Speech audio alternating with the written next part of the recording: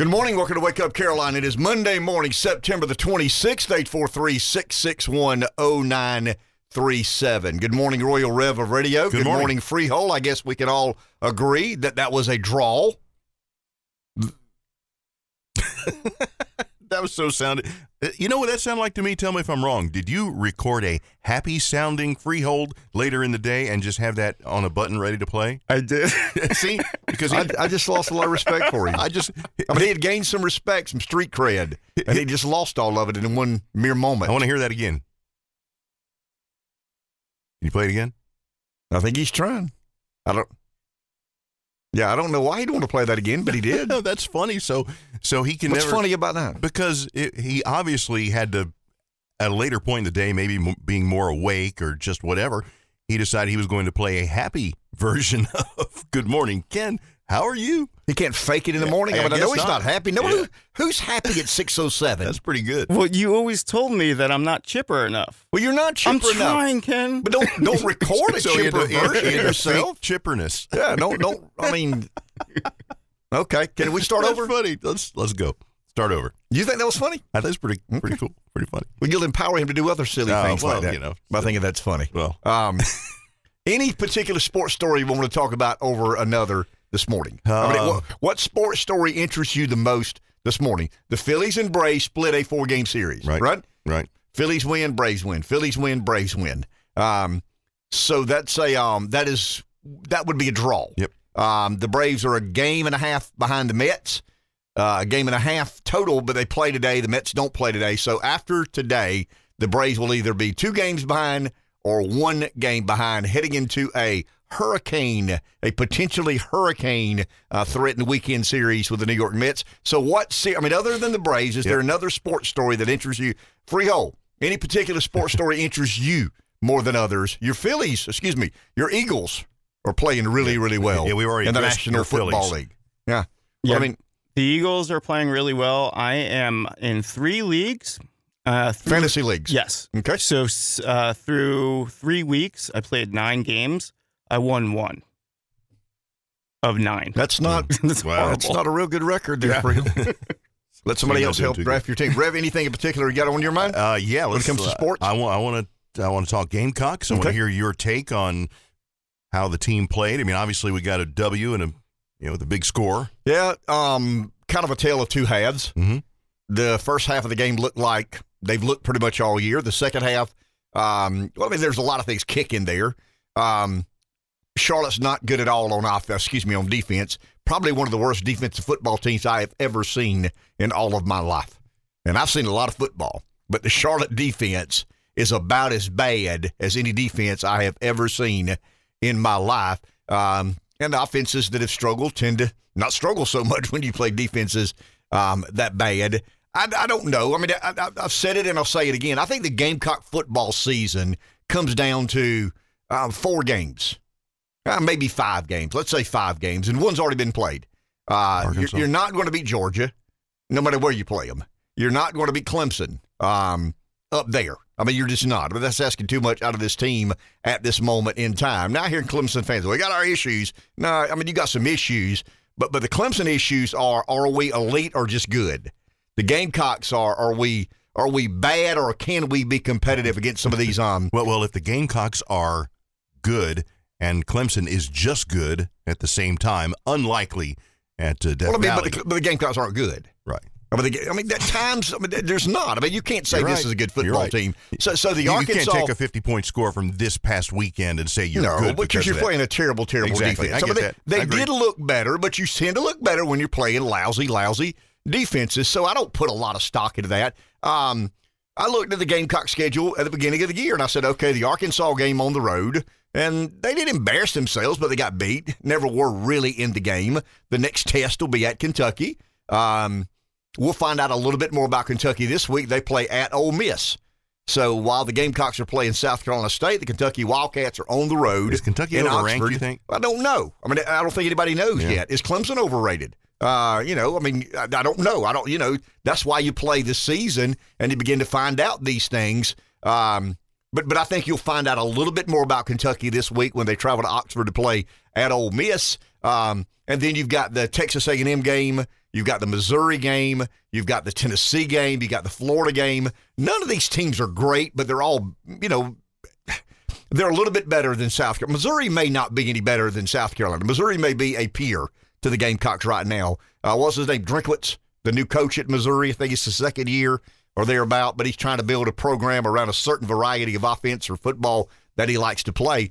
But I think when you look at the Gamecock football, there should have been 4 throwaway games. By that I mean, no matter how bad the Gamecocks are, they should beat Georgia State. They should beat Charlotte. They've done that. They should beat Vanderbilt. They should beat South Carolina State. So those are 4 teams that they're just better than. Those are the only 4 teams on the schedule that as a Gamecock fan, I can honestly say, hey, we're better than they are. Are we better than Missouri? I think we are, but I don't know. Are we as good as Arkansas? Apparently not. Are we as good as Kentucky? We'll find out. Are we as good as Tennessee? Probably not, but you got them at home. Are we as good as Florida? Probably not, but they seem to be having their issues as well. I mean, I think Clemson has solidified itself as the second best team South Carolina plays this year. I mean, I think Georgia's clearly the best team. I think there's a debate about A&M still out there. They blew the game against App State, or either App State just came and took care of business. But I think A&M has much better talent than South Carolina. A&M has talent similar to similar to Clemson. The best money can buy. Well, I mean, sure. I mean, it's a big program. It's a well-funded program. Jimbo Fisher is a national championship coach, but A&M is still trying to find themselves. It looks to me the team on the ascent in the SEC East is Tennessee. I mean, it looks like they made a really good hire in Josh Heupel. I mean, it looks like that guy is a good coach. And I was texting with a Gamecock buddy of mine yesterday. The biggest question of the SEC East today, right now, as we speak, is Beamer, Napier, and Drinkwitz. I mean, those are 3 young guys that a lot of people believe can build a program. We'll see. They've done it at different levels in different capacities. I mean, Beamer's never been a head coach. Napier and Drinkwitz have, but they've never been a head coach at a program as big as Florida, Missouri, or in Beamer's case, South Carolina. So there are a lot of questions about the SEC East. I think Heupel's established himself at Tennessee.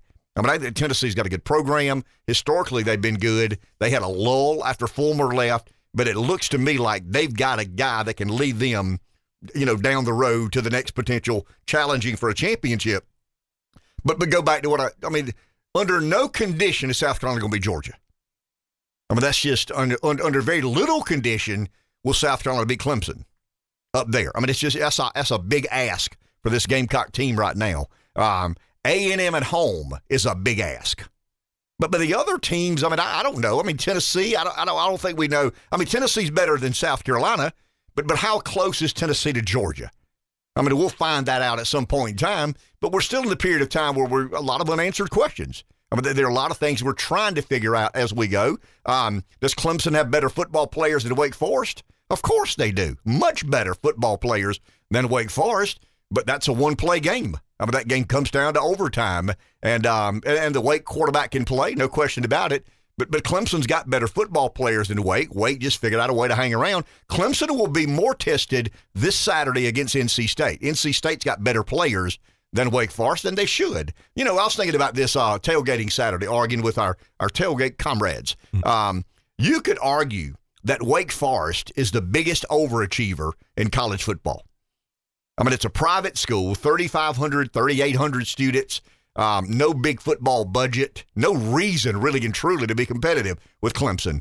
But they compete. I mean, they just, for some stupid reason or some unknown reason, as far as I'm concerned, they find a coach that fits that program, fits that personnel, and they just get after you. I mean, they just do. They just, it's almost who Vanderbilt should be. I mean, Vanderbilt is not, but it's who Vanderbilt should be. Now you're making a bigger ask of Vanderbilt, and I think even the most diehard ACC fan will admit that Vanderbilt has a much tougher road to hoe than Wake Forest because of its conference affiliation.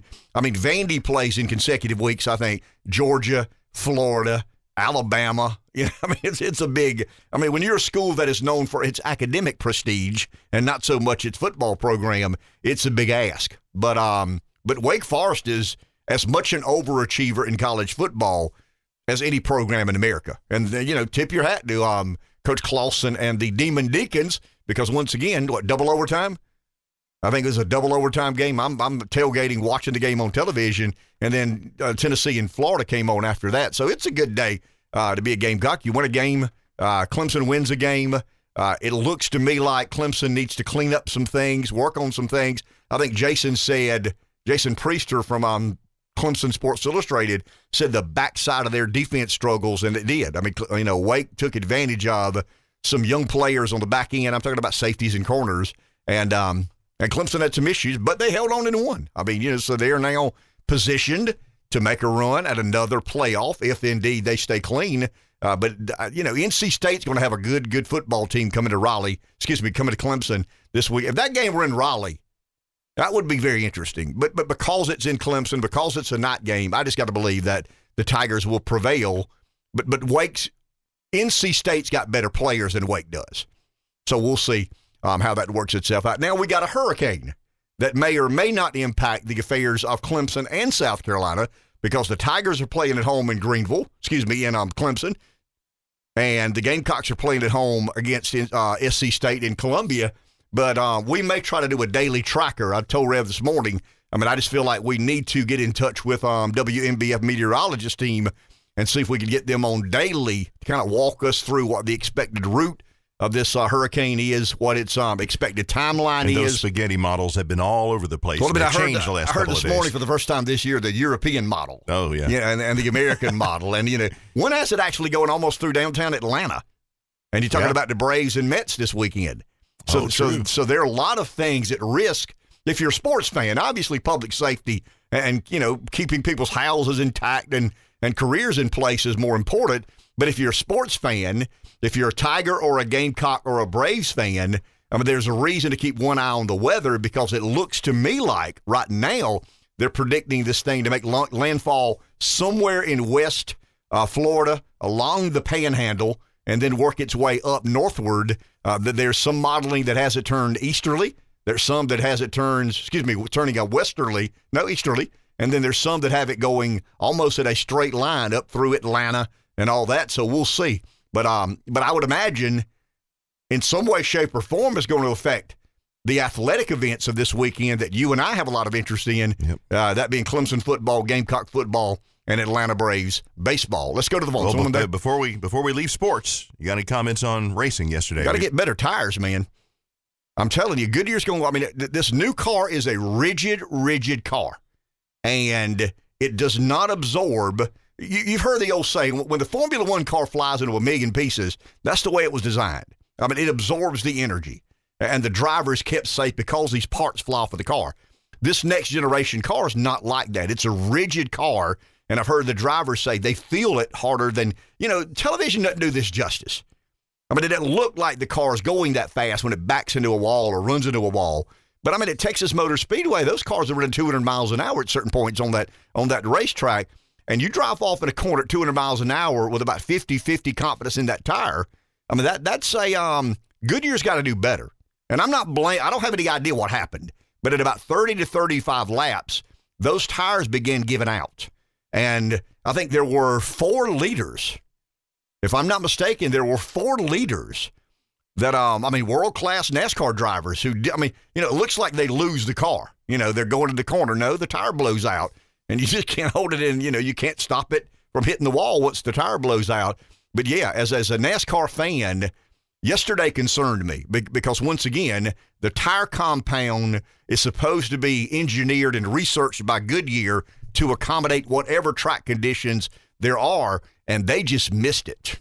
They missed it in a major, major way. And I remember Darrell Waltrip saying one day about tires. Waltrip said, if Goodyear misses the tire compound consistently, you all of a sudden have a lot of race car drivers limping in the garage.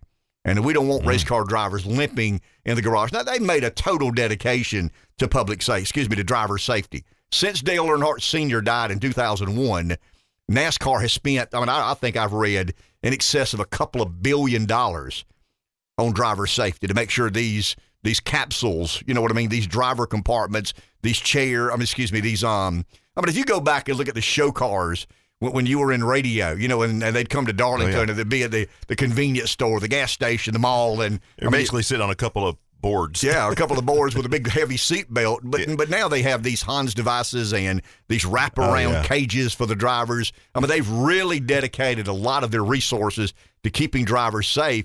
But it's still a car running 200 miles an hour, running into a wall, stopping at about 50 or 60 or 70 feet. And I think yesterday was a bad day. Not just for the drivers who were affected, but Goodyear on average, and I think somebody's got to sit down with Goodyear and say, hey, that can't happen again. I mean, whatever you got to do. I mean, if the tire's just hard and it slows the cars down and doesn't make the racing as good, then we'll have to go there now while we adjust accordingly. But, we heard can't. During the race yesterday, Goodyear recommended a pressure change in the tires. NASCAR approved it, so obviously they were having some issues. Well, it's Brad Daugherty said it best. I mean, Brad Daugherty said, you're talking about crew chiefs asking drivers, do you want to go faster? Well, I mean, it's a car race. I mean, the notion is outrun everybody. I mean, race car drivers do what for a living? They drive cars fast. And all of a sudden, NASCAR and Goodyear are negotiating what sort of tire pressure, and the driver and crew chief are talking about, should we drive fast or not? I mean, at a race, that shouldn't be the question. Right. I mean, it's a race. It's not a parade. It's not a ride around the park. It's a race. And I think drivers and teams should expect Goodyear to bring a tire that allows them to drive off into the corner as if they were race car drivers, because that's what they are. They're not there to kind of ride around and look pretty. They're there to go fast, and the tire needs to accommodate them going fast. Let's go to the phone. Here's Breeze. Good morning. The power may evolve outpaces technology, kid. I mean, you think about it. It takes a hell of a tire to handle that kind of stress. But anyway, that's not why I called. I was down at Cape Romaine yesterday, down on the pier, and there was a black family there. And the reason I mentioned their race is because everybody thinks that there's this huge divide, and also that all black folks fall in lockstep with the Democrat Party. And anyway, he was telling me he was a veteran, that his wife was a nurse. My wife and I were talking to his family and his kids and everything. And he said he was in Afghanistan. And I said, gee, man, I feel so bad for you. You go over there and blah, blah, blah. And then he goes, yeah. He goes, that Biden really, So anyway, it turns out, long story short, this guy thinks more like you and I do than you and I do. And his wife does too. He had zero trust for the government. He had zero trust for the Joint Chiefs of Staff, the Pentagon, the people supposed to. He made us look a little moderate, and he was a very nice, articulate young man. I put him at about 35, but the point I'm making is there's a strong. Most of the African Americans, about all of them that I engage with, and I start talking about crazy stuff going on, like the stuff with this LGBT and all that kind of stuff. And I talked to them about how stupid Biden looks and all that, and they agree. They agree. Now, whether or not they're or they vote that way, I don't know. But I'll tell you this: I would like right now to know how many of our now there's a difference between a liberal and I don't think we need to call them liberals anymore. That's giving them a compliment, really.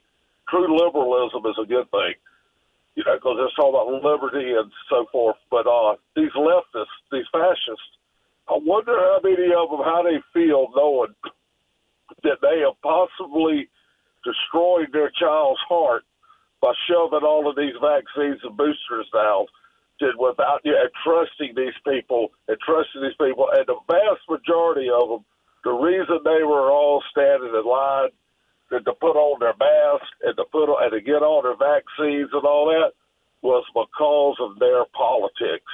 And now you're probably going to have millions of young men who will not be able to be strong young men because your government, and I would say purposefully, have weakened them. Yeah, and I'm telling you right now, everything that's going on has been going on. Isn't it ironic that the vaccine only affects these young men? But I will tell you what else it probably has done. These vaccines and boosters have probably changed these people's DNA And I'm talking about the women, too, and all these young girls that got it. And I'm wondering what it's going to do to the human race when they start having babies. Have they done something intentionally to make us all weaker and not live as long?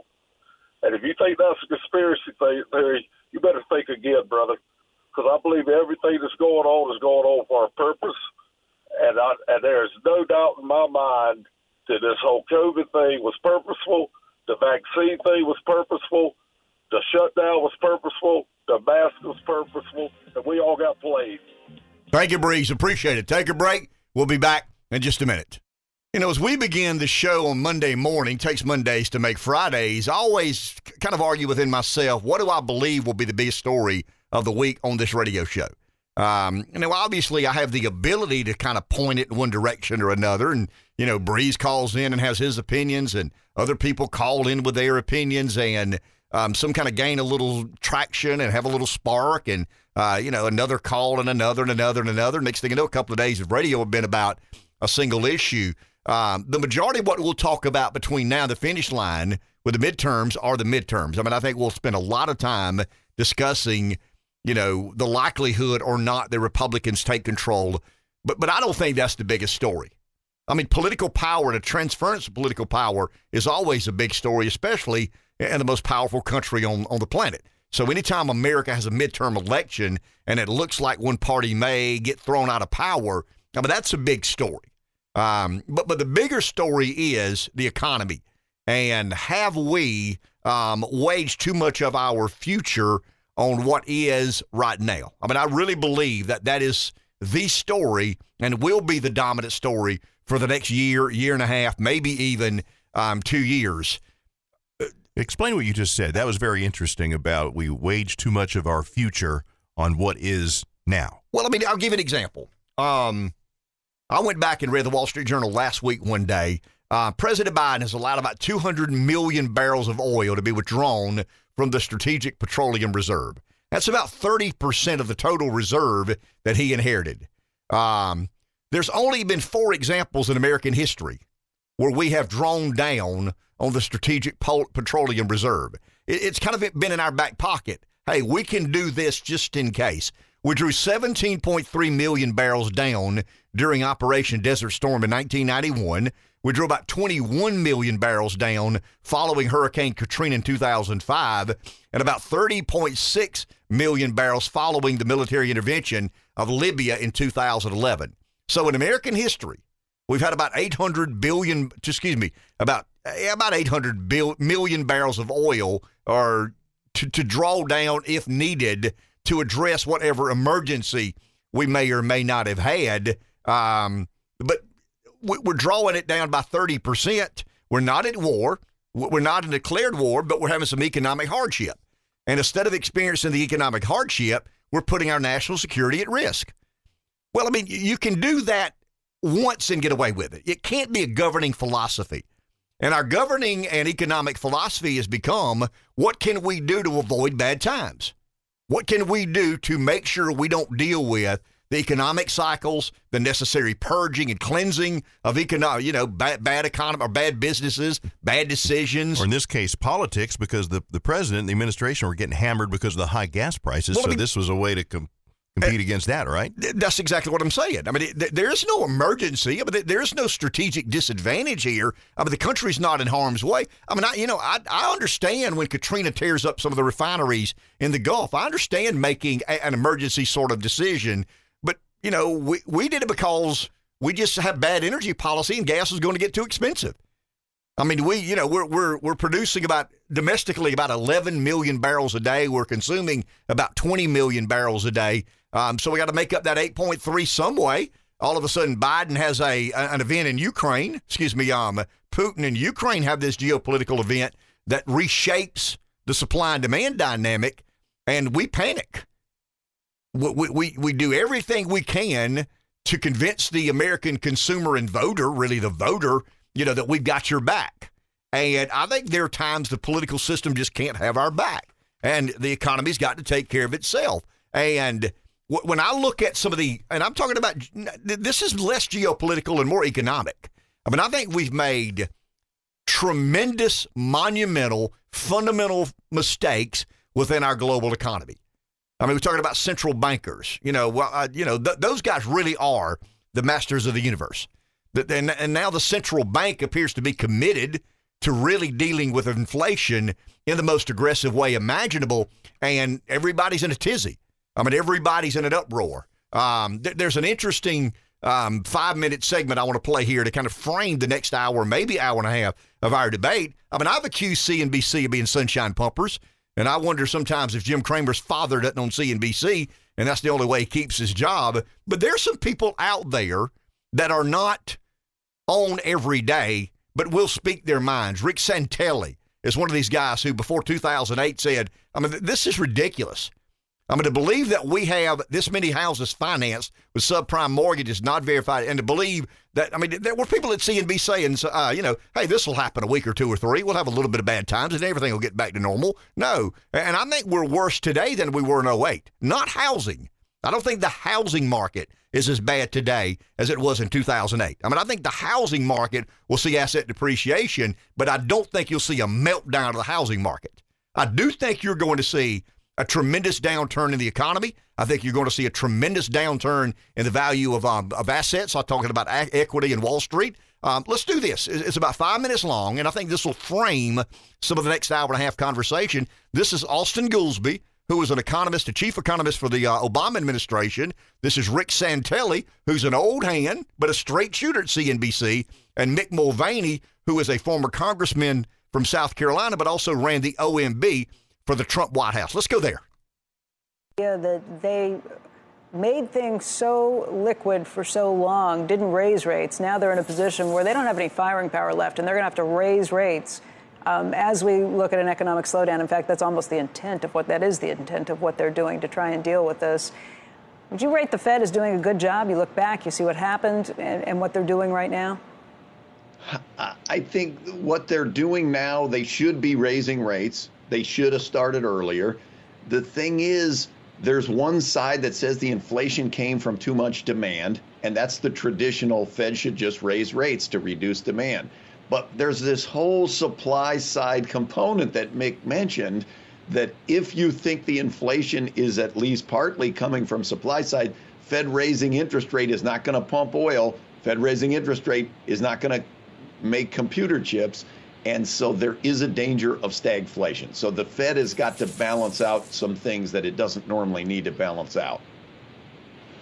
Rick, when you look at these moves that are taking place, you said you don't think modern monetary theory is going to come back for a long time to come. At least I think that was you. Maybe it was Mick.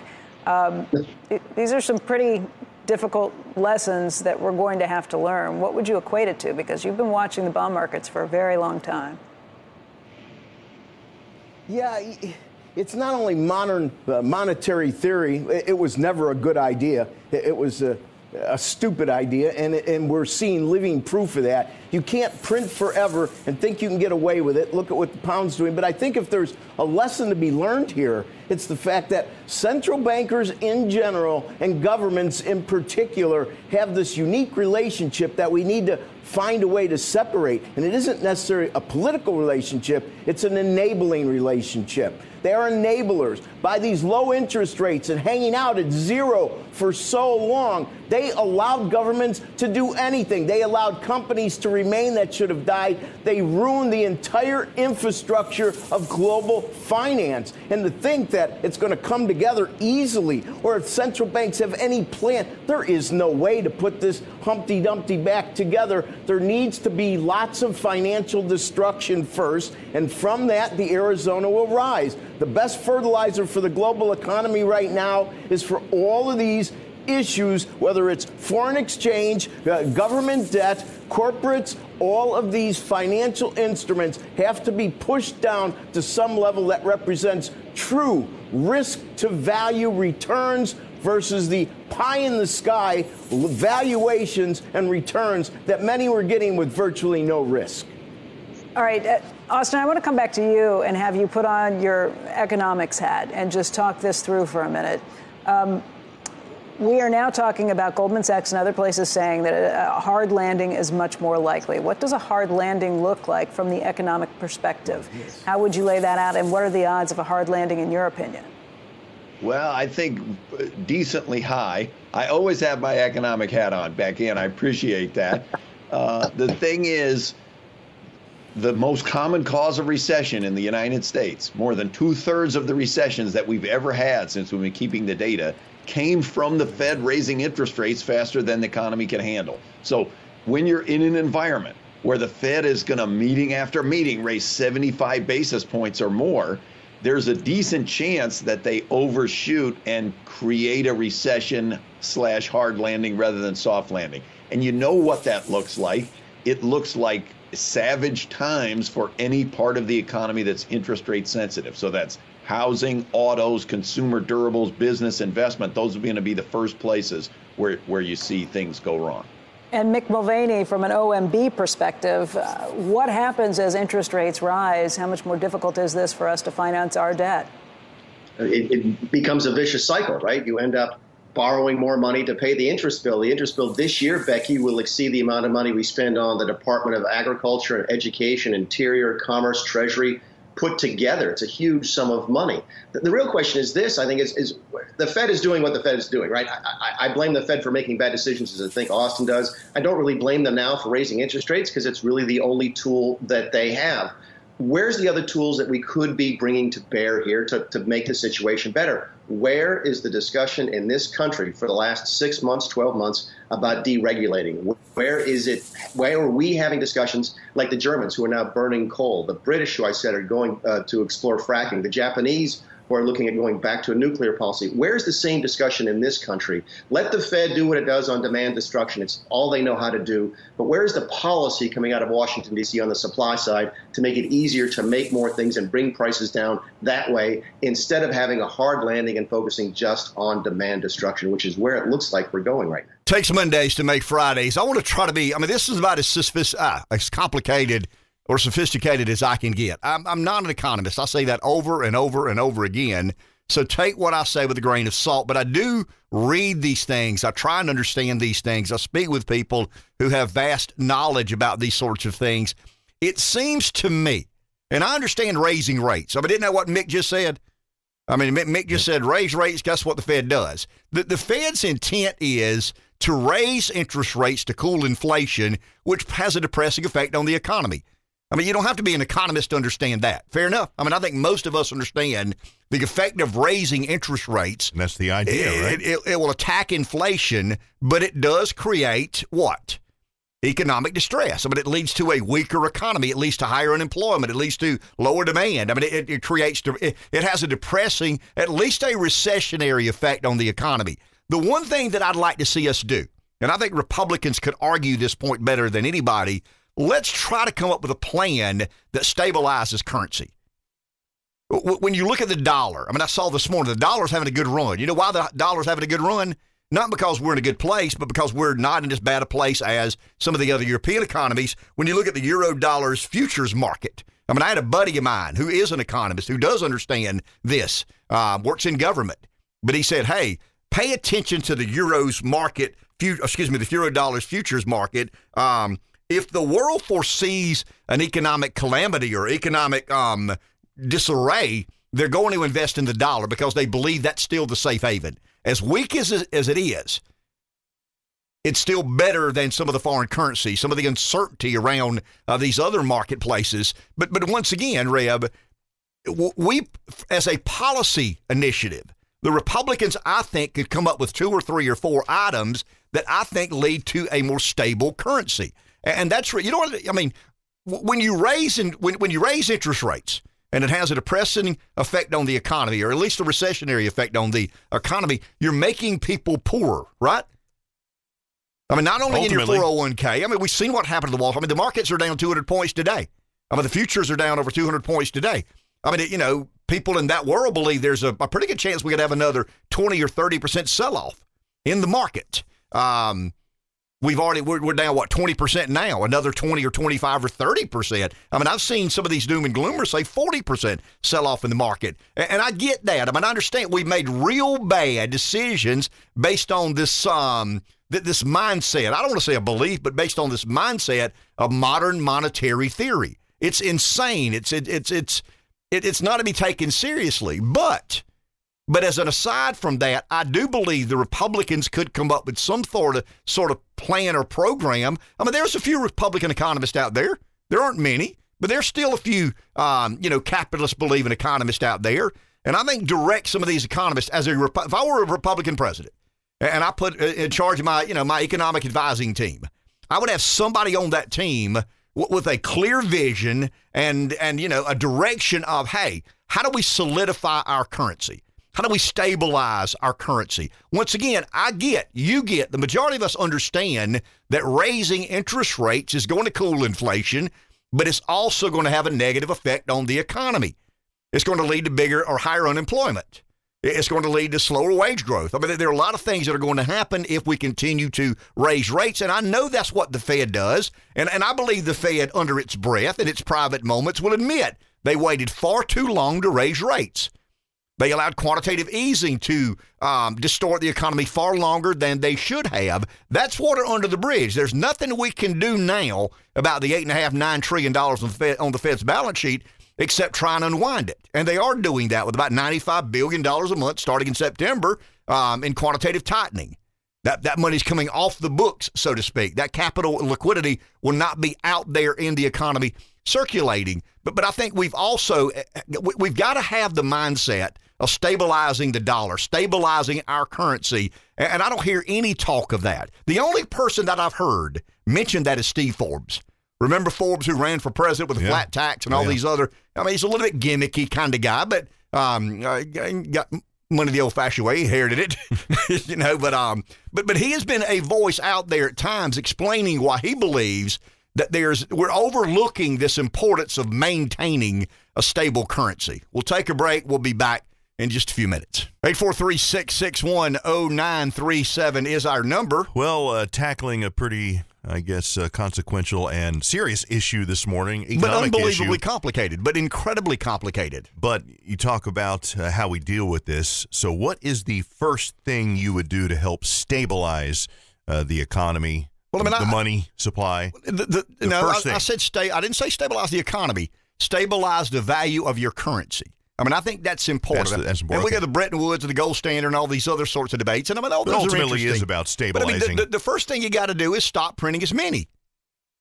Stop spending as much. I mean, that's the first thing. I mean, that sounds simple. Seems pretty simple. But that's what you've got to do. You've got to insist, require of a government to not spend money it doesn't have, and the Fed not buy that debt with the money they don't have. I mean, that's a pretty simple answer, but that's a big ask. Ronald Reagan once said a lot of the answers in American government aren't, they're simple but not easy. I mean, these answers they're not simple to put into a very complex economic model. I mean, I'll agree with that. I'll accept that. But I think at some point in time, and once again, Rev, our answer has to be right now. And I think Mick said it better than I. That's what the Fed does. I mean, the Fed has that tool in its toolbox. The Fed, when it feels like inflation is out of control, it raises rates to depress economic activity, to drive asset depreciation, to slow down the economy. And you get poorer, I get poorer, everybody else gets poorer. There are more people unemployed. The economy slows down. And then it kind of, we begin to see what is on the other side. But we've done nothing to address spending. We're doing absolutely nothing to address spending. We're curtailing production. What Mick just said a second ago, regulation and permitting and some of these other things, oil and gas exploration. I mean, the transition into green energy has created a lot of conflict within the fossil fuel industry that we have been so dependent upon. So none of these answers are easy. I'm not arguing that if I had, the keys to the liquor cabinet, just get out of my way and let me do it, and I'll show you how it needs to be done. But the first thing you do to stabilize your currency is not spend more of it than you have, and to limit the producing, mind you, of the dollar. I mean, government has to begin to live within its means. And I think what Santelli said is interesting. Not only is government and the Fed become complicit one with another, the Fed's become the enabler. I mean, it's the enabling parent of a drug addict. You know, what if they didn't print the money? I don't have any idea I have no idea. I've thought of that a million times. What if Congress appropriated $100 billion today to do something cool, and the Fed didn't buy the debt? Now, there was not the public demand. Now, there's a public demand now because economies around the world are struggling, and this goes back to that euro, the currency index. But yeah, I mean, what would happen if one day the federal government said we're going to spend $100 billion, and the Fed or the public said, but we're not going to buy that debt? I have no idea. I mean, I think eventually we get there, but I think we've got to figure out, as part of our plan, stabilizing our currency. Let's go to the phone. Larry in the PD. Good morning, Larry. Good morning. I don't say this to brag. I want to say this to make a point afterwards. My undergraduate degree is in economics, and I have a master's degree in public administration. In both of those disciplines, study public finance. And the one question that was never, ever, ever addressed in any of that education is, and I'm going to ask you the question, and you're going to go, wow, how much money do we actually need? And who handles that? I mean, how do you decide how much money the United States needs in circulation? And what are your metrics? What are your measurables, as you like to say? Do we do it on population? Do we need $10,000 for every person in the country? Do we do it based on the asset value of the buildings and real estate? How do we decide how much money we need? Do we say, okay, well, how much money did we spend last year? Okay, well, we need at least that much. I do not know the answer to that question.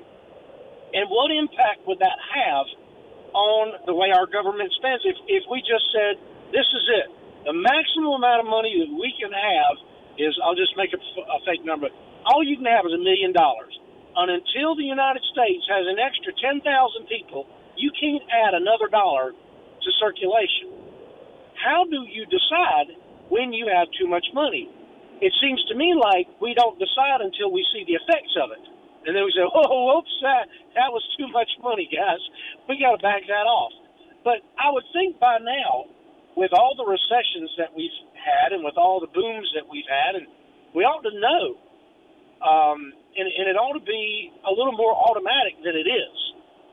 But see, Larry, to me now, and I don't know this is the answer, but to me, the amount of money we need is the revenue the government has been allowed to collect. You may like some of the tax policy, you may not like some of the tax policy, but the tax policy of the United States of America allowed it to collect about $4.05 trillion last year. It seems to me that that's the number. Well, that's the number for the government, but I mean, what is the number that we need? Because in order to give the government $4 trillion, then we've got to generate, 12 or $13 trillion worth of economic activity. So how much money, I'm talking about the money supply, not the federal budget, because it's the money supply that's the problem. The federal government created $1 or $2 trillion that it immediately put into the money supply, which has caused a lot of this problem, right? Or $2 or $3 trillion that it injected into the money supply. That's what's causing the problem is when we go to the Fed and say, give us this money, we're going to enact all these programs, we're going to give school districts and colleges and all these other municipalities all this money. And it got injected. I know we don't, maybe not efficiently, but it has slowly ended up out here, spinning around in the atmosphere. How much is too much economic activity? Because when you've got all this money and it creates all this demand, that's where we get all this inflation from. Gotcha. Right? Gotcha. So you see what I'm saying? Yeah, sure I do. Sure I do. Nobody's talking about that. And then the next question is, okay, guys, we're all saying the futures are down, this is down, that's down. And, you can talk to somebody like Reggie, and Reggie will say, well, maybe we need to begin to rotate a little bit of our money out of stocks. But somebody like me would say, you need to get out altogether, but where are you going to put it? Where's it going to go? And then the next question is, do we need a central bank that's not run by the government? Because we see what what's gone wrong here, but my Lord, what would it be like if the United States Treasury and all of its political workings were back in control of the money supply, as it was before the central bank? But Larry, wouldn't you agree that you and I agree that nobody's ever defined how much money the American economy really needs to function and grow at a reasonable rate without all the distortion and all the manipulation. You know it, I know it. They distort, they manipulate. Some win, some lose. Sometimes it's worse than at other times. But I think you would agree with me that at some point in time, we've got to measure the dollar against some tangible asset, whether it's gold, whether it's some sort of computerized algorithm, that allows this much more capital. When this many more people are born in the country, we go from 200 million to 300 million people. Well, obviously, you need more money for an economy to operate at 300 million people than 200 million people, but it's got to be predicated upon some valuation. You see what I'm saying? You can't just all of a sudden print $5 trillion because you don't want people to have hardship during a pandemic. No, but if you don't print some amount of money, I mean, I guess it would be okay except for international trade. But you could buy a house for $12 if we just quit printing money. The value of those dollars would just get so high. But really, the only place that causes a big problem is when you start doing business overseas and you've got to exchange currencies, and then it makes it really hard for people to buy our exports. So there's so many things that have to be balanced out. But I have to think, you said the term computer model, that in this day and age we should be probably using some more sophisticated computer models maybe than we're using, because I think a lot of what the Fed does is rooted in probably 1970s, 1980s technology at best. And so, and maybe, we need, I don't know if we need more political influence over the Fed or less. It's hard to say. This really does get complicated, doesn't it? Well, it's extremely complicated. Thanks, Larry. Appreciate the call on a early Monday morning. Got me kind of, the gears turning a big in my. Yeah. Look, what Larry is saying basically is we got to inject liquidity into the economy as the economy grows, right? I mean, where does all money come from? I mean, does anybody else have a printing press? Can anybody else create money out of thin air? But if the GDP of the largest economy in the world is $22 trillion and there are 330 million people in America, what happens when there are 400 million people in America? I mean, there's always going to be a kind of an ebb and flow of currency. I mean, how much money does it take to keep the economy in equilibrium? I mean, that's a complicated answer. I mean, that's way above my pay grade, but those are the right questions to be asked. Now, I do believe this, and I think Larry agrees with me here. The government should spend $4.05 trillion. I mean, that's that's their revenue. That's how much, whether we like the policy or not. There are a lot of things I like about the government. There are a lot of things there's a couple of things I like about the government. There are a lot of things I don't like about the government. But we've authorized it via our elections to collect $4.05 trillion. That's the number. I mean, that's what once again, you got, lockbox Social Security and Medicare trust funds and, inflow and outflow and borrowing and debt and all these other sorts of things. You got gyrations of the market. I might accept all that. But the Fed has the capacity to say, I'll give an example here real quick, and then we got a couple of callers. So let's say a pandemic hits. And let's say there's an algorithm or there's some I don't know, supercomputer somewhere in Hillary Clinton's basement that says we can print, because of the expected unemployment, because of the expected disruption in the economy, this economy needs another, $874 billion. That's the number that comes out of the computer. Maybe human beings are interacting with this algorithm, but there's a number that we need. There's a liquidity number we need, or a liquidity amount we need to make sure this economy don't go into depression when we have all this economic slowdown. So we pump that much liquidity. And we've already made a deal that within 9 months after the economic slowdown, as a result of the pandemic, we're going to extract that money out of the system, but we're leaving it up to human beings. And as Rick Santelli said, the Fed has not become just the endorser, it's become the enabler. The government knows it can spend $1 trillion a year it doesn't have because the Fed's never shown it won't purchase the debt. Congress doesn't even seem to have to consider that when they're making these appropriating decisions. They absolutely don't. It's like, hey, the Fed has always been there. They will always be there. And look, I'm the guy that wants to abolish the Fed, but be careful what you ask for. I mean, I understand that. I mean, you know, I'm kind of on the Wild Wild West team when it comes to abolishing the Fed and having more sound monetary policy. But I accept, as Larry just said, this is unbelievably complicated. I mean, if you ask one question, you know what you find out? There are 10 more you didn't ask. I mean, it's a little bit like, you know, once again, just kind of be careful what you ask for. But I think when you look at the recent history of the Fed, it's hard to argue. And guys, the reason I'm talking about this is much bigger than a midterm. I mean, this is the financial future for your kids and grandkids and great-great-grandkids. I mean, this is a monumental moment in American history. And it seems to me that there's a kind of a reconciling within of people in charge who have said, or who are saying, they will not say this publicly. They don't want to freak you out. But they're saying, hey, we've made some major mistakes since 2008, and this may be the moment in time that we try to correct some of those mistakes. 0% interest rates for the majority of the 2010s, right? I mean, I showed Rev the 62-year chart. Yeah, very clear. It gyrates. It's up and down. It's 19% in 81 or 2. But it hovers around what? 5, 6, 6.5, 4.5, 5, 4, 3, 4.5, 5, 6. I mean, it's kind of in there, back, ebbing and flowing. You know, just kind of a little rippling tide, so to speak. And all of a sudden in 2008, it goes to 0. And it stays there. And it stays there. And it stays there.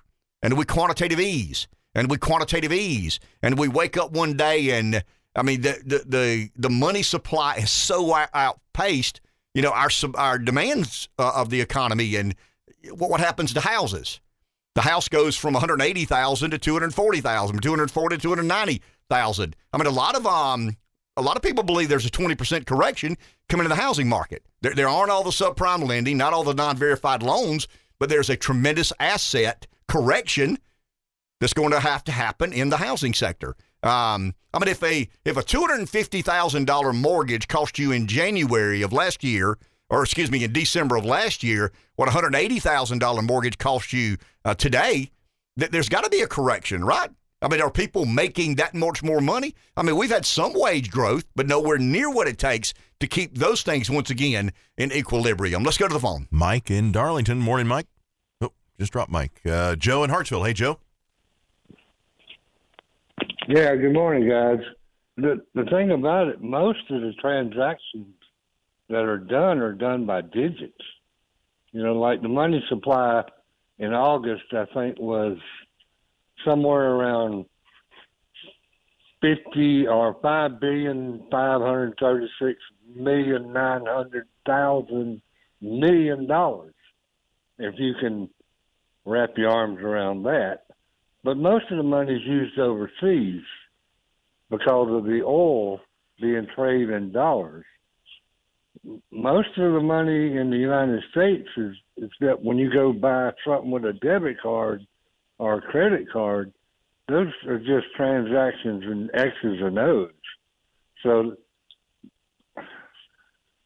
Friedman always said the only one that could create inflation was the federal government, because like you say, it's got the printing press. And the only tool they have for getting that money out of the circulation is the interest rate. Now, Paul Volcker, back in the late 70s and early 80s, he raised interest rates up to around 16, 17%. But at the same time, Reagan cut taxes and cut regulations so that businesses could grow and start and add more people, add more supply to bring down, you know, the unequal demand and supply thing. He oversupplied it, and then he ended up having to raise taxes a little bit because he cut them too much. But the interesting thing, they talked about Trump's tax cuts being so bad that they were going to 21% on businesses. It's mighty funny that right now the tax money going to the Treasury this year will be 20% of GDP. That's $5 trillion. So if you make it easier for corporations to pay taxes, they won't spend all that money trying to avoid the taxes. So this is one of the first times we're going to hit $5 trillion going to the Treasury this year. But yeah, the only person or entity that can create inflation is the government, and they're the only ones that can solve that. Thank you, Joe. Well, I mean, we talked a while back about all the economists that work at the Fed. I have no idea how many economists at the Fed are Keynesian economists. I have no idea how many are modern monetary theorists. I don't have any idea. But the reason that I think Santelli said a second ago on CNBC that this is the death or demise of modern monetary theorists is they've always argued that, you know, the risk of inflation is minimal as governments print and control their fiat currencies. I mean, if you owe yourself, so to speak, then you can basically control price levels. And inflation is not going to rear its head in a way that, you know, classical liberal economists would believe it does. So when Santelli says, you know, this is the hard lesson learned by the modern monetary theorist, and you got to believe, Rev, that on staff at the Fed, I mean, I read an article and we kind of talked about it a bit here. 80%, about 85% of all the economists that worked at the Fed voted Democrat. Now, I'm not accusing those folks of being Keynesian economists. I'm certainly not accusing them of being modern monetary theorists. But that's the economic theory we espouse. I mean, if you look at what the Fed has done, it's hard to argue that modern monetary theory has not carried the day. And all of a sudden, there's rampant inflation, the highest inflation in 40, 50, 60 years. So if you're a modern monetary theorist and you're arguing that the risk of inflation is, or you considered it minimal because governments control the fiat currency of which they print, that's just not true. So there's a fallacy in that argument. There's a flaw in that model. And if there's any good to come out of this, and I don't know if there will or not, but if there's any good to come out of this, it may be, hey, that was a pretty crazy experiment we tried. I mean, there's a lot of egg on our face. There's a lot of financial distress and financial carnage that we've got to come by and clean up and do the best we can. But, I mean, could this be the death of modern monetary theory? I don't have any idea. How many economists work at the Fed ascribe to that notion? No idea. But that's the way we governed since 2008. The philosophy of economics that has been so prevalent in our monetary policy, the Fed, has been modern monetary theory. Whether you call yourself a modern monetary theorist or not, when you allow the Fed to do what it's done since 2008, you're behaving and acting under that economic construct. Take a break. Back in a minute. 843-661-0937 is our number. The argument I'm trying to make, it seems to me that some of the talking heads, pundits, cheerleaders, pimps, and prostitutes on CNBC are beginning to conclude that this is a mess. I mean, back in the summer, that they were arguing about, soft landing, transitory, it may have been a little stickier. I think there's a resolve now that this is nasty. I mean, this is going to be nasty. I've said it for a couple of years. How do we believe we can print this sort of or do this sort of irresponsible spending and not answer at some point in time to those facts and realities? And I'm not accusing anybody of being a modern monetary theorist, but we have governed as if the majority of Americans or the majority of economists who make policy on behalf of American government have ascribed to modern monetary theory, and it doesn't matter. I mean, if you own the fiat currency, it doesn't matter how much debt you have, because at the end of the day, it's kind of sort of debt that you owe yourself. Let's go to the phone. Mike in Darlington. Hey, Mike. Hey, I thought I'd never get on. I thought y'all had sent me to Never Land or someplace. But I'm listening to Larry. I was wanting to respond to Larry's concept. I don't have an undergraduate degree in economics, but I have read a little bit on the subject, and I did take a couple of business courses. The whole thing about this is you got a kind of a Heisenberg principle of money. The velocity of money's got to be figured in there too, and that's been changing over the years ever since people learned how to write checks in the Middle Ages. And the velocity of money makes a big difference also in how much money is out there. But the other thing, and I think you kind of addressed, but we really need to go at it like a slash and burn farmer, is eliminating regulations so that we can get productivity up. Because when you produce things, when you make things that are useful, like food and means of transportation and fuel to keep you warm in the wintertime, that kind of thing is going to help any economy. And sure, you're going to have bubbles, booms, and busts, but it's if your economy is not producing anything, then your whole economic model, I don't care what it is going to crash and burn. And the fact that all the other euros and other means of exchange across the country and across the world are on fire, and it seems like they're burning down to the waterline. We're not quite to the waterline yet. And so it seems like the best ship on the water to put to invest in, but it doesn't mean that we can't go under. Thank you, Mike. Appreciate it. 843-661-0937. You know, if you really think about modern monetary theory, you want to carry it out to the extreme. And I've read some of this in some of the academic papers. There's kind of a mindset that we don't need government issued bonds. I mean, they're not necessary. Why do instead of issuing $1 trillion in treasury bonds for every $1 trillion we have in debt, why not just create the money directly without issuing any bonds? Right? I mean, we control the currency. I mean, the Fed is it's not an element of the government, but it kind of sort of is an enabler of the government. So here's a better question. And this is probably far too advanced for most of us. But let's say that the abolish the Fed crew wins. I mean, let's say my crowd, the good guys win, and we abolish the Fed. What are we going to replace the Fed with? Is it more political, less political? Is it a political organization or a political? Is it an administrative position?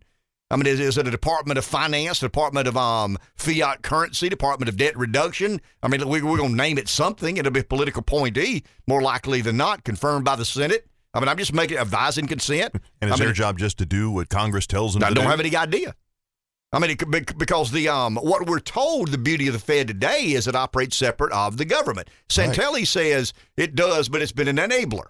I mean, it's enabled the government to do these things. Why has the Fed enabled the government? And here's a better question. What if the government were to appropriate $100 billion today and couldn't sell it? I mean, what if they were to appropriate $100 billion in the name of green energy? I mean, the Democrats are in charge. They're enamored with green and renewable energy. So what if the federal government today said, in the name of making America safer relating to the burning fossil fuels, the emittance of CO2, we're going to invest another $100 billion in green energy, and they issued that debt. They appropriated that funds, and nobody bought the debt. Then what happens to that program? What happens to that plan? Does it go away with? Are they allowed to continue? Do they just keep the books off? Keep the debt off the books somewhere? I mean, I don't have any idea. But the way we're doing it now, Rev, is reckless and careless and irresponsible. And I'm not pointing a finger at Democrats. I mean, right now I am, because they appear to be more inclined to favor this sort of government action or reaction. But the Republicans have never balanced the budget. I mean, the Republicans have done about as bad a job at fiscal restraint than the Democrats. I mean, think about the Iraq war, the Afghanistan war. I mean, how many tax increases how much more revenue did we take in while we were fighting those wars? I mean, we spent what? A couple of $1 trillion in Afghanistan? Where did that money come from? I mean, it was printed and borrowed. I mean, nobody raised taxes in the name of fighting a war to keep America safe. Nobody sacrificed on behalf of that. I mean, tax policy, I think there were tax cuts, if I'm not mistaken. I mean, did Bush implement a tax increase to make up for the $2 trillion they said of the which oil would pay the oil? Well, I mean, out of that's Iraq what we were told, for the war, which is one of the biggest mistakes Republican politics, and that's kind of the Bushies. I mean, that's what they're known for: globalist, interventionist policies. I don't know if you saw this or not over the weekend. Liz Cheney said that she's going to do everything in her power to stop Donald Trump from getting elected, to stop Carrie Lake from getting elected, and if Trump were the nominee, she would do everything she could to stop Donald Trump from getting elected. So she's saying, basically, nobody asked her, but she's like Scarborough. She wants to tell everybody, she's leaving the Republican Party. Later, lady, is what I say. Good riddance. She couldn't even win her own primary. Yeah, I mean, the people in Wyoming don't like you, so who cares? But it is a struggle that the Republicans are having to deal with. And I don't know that the Republicans are in a position to lecture to anybody about debt. I mean, what did Donald Trump do? I mean, all you big Trump supporters, myself included, what did Trump do about the debt? I can tell you what he did. He increased it, about like every other president has. I mean, I like his policies better. I think deregulation leads to growth. I think there's some things that Trump did. I think the tax cuts were probably, in my humble opinion, a little too heavily weighted toward corporate America. But Donald Trump was a friend of, patriotism and this not interventionist, America first mindset. But there was never any conversation that I can remember that addressed the debt. How do we change the trajectory of the spending curve? How do we put Social Security and Medicare on a more sustainable path forward? I mean, that's conservatism, isn't it? I mean, we always talk about the conservative element within the Republican Party. Well, I mean, one of the bedrocks of conservatism is financial responsibility and fiscal restraint. Did Trump really do anything in relation to making sure the government's books were more balanced?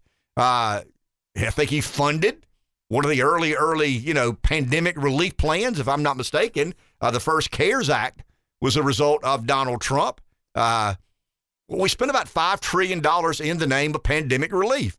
About 40% of that money was spent by the Republicans. Now, the Republicans will argue, yeah, but we did it when it had to be done. At the time, when it was time to take the foot off the gas pedal, the Democrats simply didn't do it. They saw it as an opportunity to expand government. Well, guys, that's what they do. I mean, I think most Democrats will admit that's what they do. If you give Democrats a chance to expand government and confiscate more of the private sector's wealth and place in the hands of bureaucrats and bureaucracies, they're going to normally do that than not. So to me, it's pretty lame to suggest this is all about the Democrats, that the Democrats are the modern monetary theorists. The Democrats are the Keynesian economists. The Democrats are the one who allowed the debt to get so out of control. Go back and look at the Bush regime.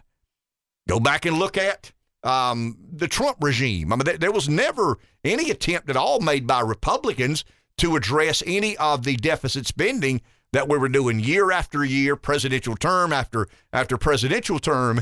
And you got to believe, Rev, I don't care how liberal or conservative you may be. I mean, all of us with average intelligence have to believe that at some point in time, spending money that you don't have is going to catch up with you. I mean, I don't care if it's the preeminent superpower on the planet or not. At some point in time, if you keep spending, whether you're in the public or private sector, if you keep spending money you don't have, there's going to be some consequence on some day at some point in time, and maybe, just maybe, this is the beginning of that. This is why I'm more concerned about the fundamentals of this bubble than I was the housing bubble. That if you're in the real estate business, if you're a home builder or a property developer or a banker in the mortgage sector, I mean, that was very specific to your business. Now, it had contagion, no doubt about it. I mean, its tentacles reached out far and wide into the economy. We don't have Lehman Brothers anymore. We don't have Bear Stearns anymore. We don't have Wachovia anymore. I mean, there were a lot of big financial entities that went down as a result of that because the housing sector is so big. This is the everything bubble. I mean, this is not the housing bubble. This is the everything bubble. And I mean, all of a sudden, we can't tolerate 3% Fed rate? Really? I mean, the economy's going off the deep end into a deep depression because the Fed fund rate is going somewhere north of 3%. And we're going to take $95 billion of liquidity that never had any business being in the economy anyway. Here's a good question to ask on a Monday morning at 7:40. You ready? What would we have done in response to COVID had we not had the Federal Reserve or the ability to deficit spend? I mean, I've always pondered that. I still think a lot about that. Some of the real bright friends of mine, I asked that question. You know what their response always is? Hadn't thought of that. I mean, okay, we don't have a Fed. We can't deficit spend. There's a pandemic that we believe is dangerous and deadly and threatening to the way of life, our safety, our well-being, our health. I mean, it's death. I mean, it's not just, a bad report card. It's not a bad quarter of GDP growth. I mean, this could kill people, but we don't have a Fed. We don't have the ability to print money. What would we have done? What would Donald Trump, what would Joe Biden, what would Congress, what would these governors have done? What would school districts have done? What would local governments have done had we not had this ace in the hole that we've overplayed? Because we didn't just play the ace we had in the hole. We pulled a counterfeit ace out of our pocket, one out of our shoe, one out of our sock, one out of our billfold, and we just cheated reality. We just absolutely cheated reality. And people ask, well, why aren't we talking about Liz Cheney? Who cares about Liz Cheney when you've got $31 trillion in debt? Who gives a rat's rear end about, a house race in upstate New York when we're curbing energy production by 20 or 25%? And guys, I'm telling you, nothing's forever.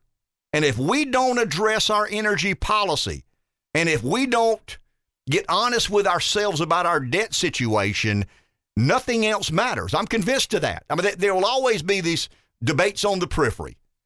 Freehold believes this, and Reb believes that, and I believe a little bit of this, and we debate abortion, and we debate gun legislation, and we debate all these other nuanced issues in American government. But I can tell you, if we get these two wrong, this country is fundamentally different on the other side. I notice your concern has been growing over the last. I'm convinced. Look, I see deregulation and energy exploration. I mean, I could see a short-term recommitment to fossil fuels that puts us back on a sustainable path forward with energy. I mean, it doesn't happen in a day or two or three, but it doesn't take 20 or 25 years. If we don't put together some sort of plan that addresses our reckless spending and our federal debt, your kids and my kids will grow up in a fundamentally different country than you and I did. The dollar will devalue to the tune of 30, 40%. The standard of living will decline by about that same percentage. May not be 1 for 1, but something similar to that. And we will be the first generation that left this country worse off than we found it because we couldn't say no to government programs and borrowed money to make us feel good about today without worrying about tomorrow. Take a break. Back in a minute. 843-661-0937 takes Mondays to make Fridays. I want to look real quick on CNBC. And the only reason I'm on CNBC is because the Dow futures are down 155. That's 0.5%. There's some that believe that the S&P, 3685 today, it'll touch 31 or 200. That's another 20 or 30% decline. I mean, we're teetering in bear market territory. Now, once again, I don't think the stock market is the great, it doesn't define what is happening in the economy or not. And I think the stock market, asset appreciation in the stock market, well, I mean, you saw Santelli say a second ago that there was opportunity to make money and not much risk at all. Investing should be a strategy. And Larry asked earlier, what is the right amount of liquidity to operate and function in the economy? I thought of it a lot like this. What should a steak at your favorite steakhouse cost? I mean, what is that steak worth? Well, I mean, when the economy's rolling and quantitative easing and, 0% interest rates, it adds an unrealistic view of economic activity. In other words, the house is worth more, the used car market. Remember, we saw the tremendous increase in used cars or used trucks on the internet. New car dealers were signing $10,000 dealer fees. I have no idea what that means except that, we only have a limited number of vehicles and a lot of people are trying to buy it. But because, once again, COVID relief funds and, extra money shows up in your checking account, you need a new car, what better time to buy it than now? But I think Larry's point kind of plays into the question I've asked myself for probably 25 years. If the economy was perfect, if we had supply and demand exactly right, what would an advertisement on this radio show cost? What would a steak at your favorite steakhouse cost? What would a football ticket cost? If we had realistic debt, if the private and public debt in America today were reasonably financed. Now, I don't know who gets to decide that. Do we have a modern monetary theorist, economist? Do we have a neoclassical liberal economist, a conservative economist, and a Keynesian economist? And, they walk into a bar and sit down at a table and, have this 2-hour conversation. And out of that 2-hour conversation, they come out and say, hey, the economy needs this much liquidity. But if you get it right, if you find equilibrium between supply and demand, then a football ticket is worth exactly what that football ticket is worth.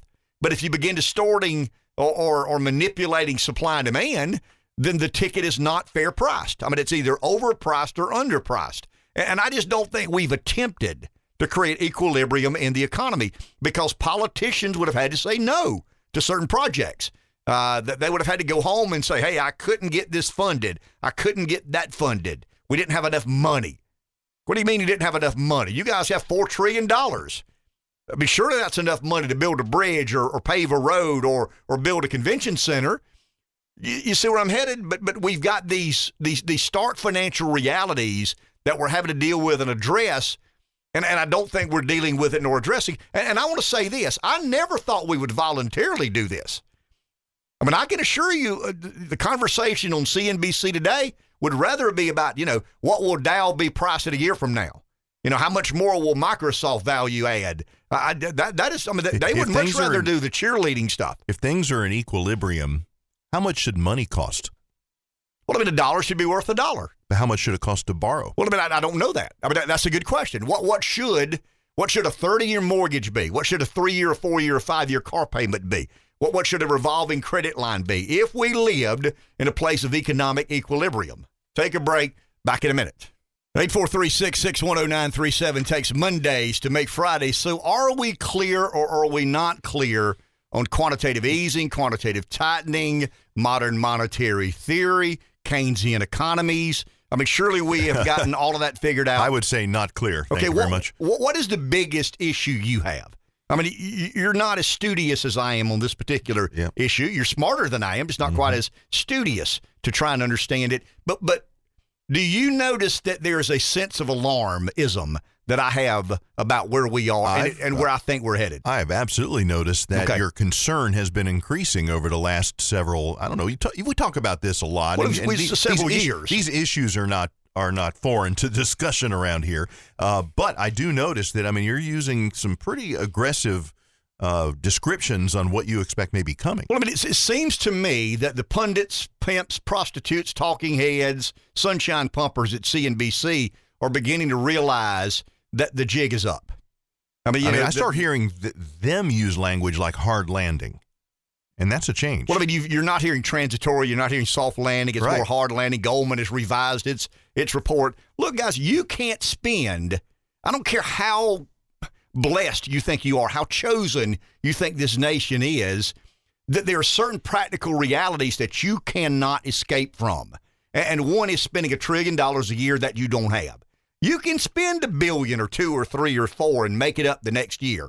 But you can't spend $1 trillion annually every year that you don't have, but begin quantitative easing and manipulate and distort the economy as we have and not expect there to be some sort of consequence on the other side. I mean, it's unbelievable to me that there are people much brighter than I that do believe we can escape reality, that we can wiggle off the hook. And Rev, I believe before COVID and when we were at 17 or $18 trillion, I mean, if we had created a plan moving forward that allowed for fiscal restraint and determination of both parties to keep the budget balanced and grow the economy, deregulation, some of the fossil fuel exploration. I mean, I think there was a way to kind of save the day.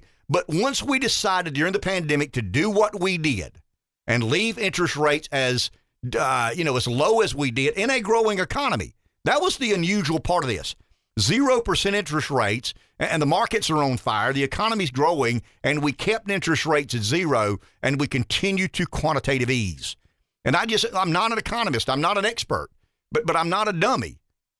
And when you start taking that recipe, you got to believe that there's going to be a day that we have big regrets for what we did. And I do believe that politically, we've convinced ourselves politically that not having to deal with a recession is more in my political best interest. And of course it is. I mean, who wants to run for office when you're in power and the economy's in recession? I mean, nobody wants to do that. So the luck of the draw the economic cycle's time with your trying to get reelected. So if we can delay, if we can put off, if we can do things that make absolutely no sense, but they help it, or they help make the conditions you get elected be more favorable, then why not do it? And that's the point I'm trying to make. And it seems to me, and then we'll move to our guests, it seems to me that there is a kind of a realization and an attempt to reconcile the grave mistakes we've made and what we're going to have to endure to get to a better place. And I just think the next couple of years are going to be unbelievably difficult.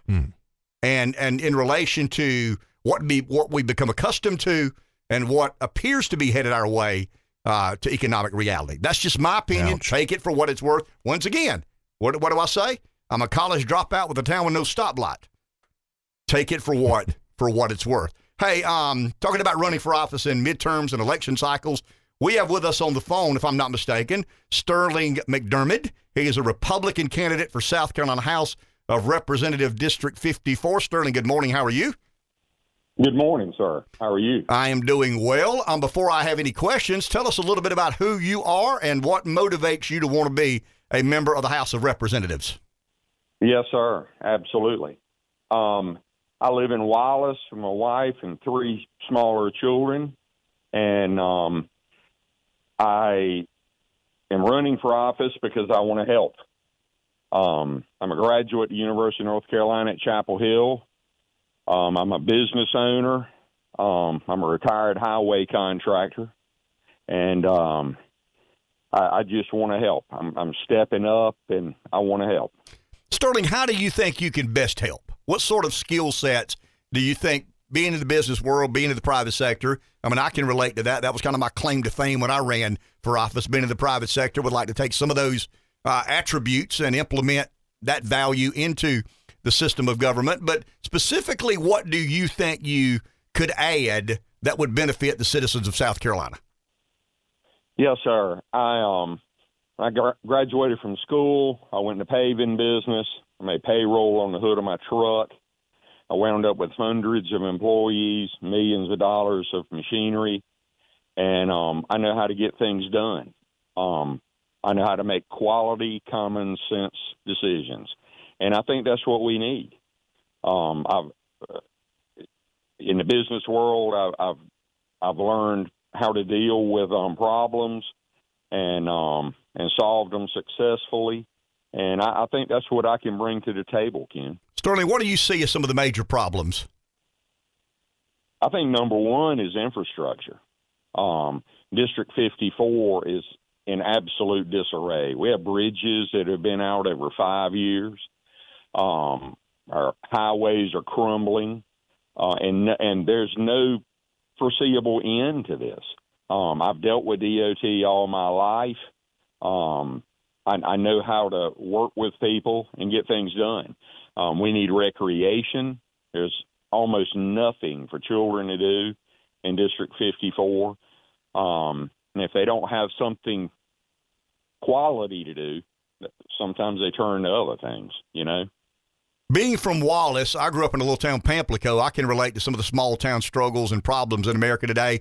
Is there anything you can think of we can do, Sterling, as it relates to government to empower, resurrect, revive rural America? Yes, sir. I think tourism is a really big draw for us.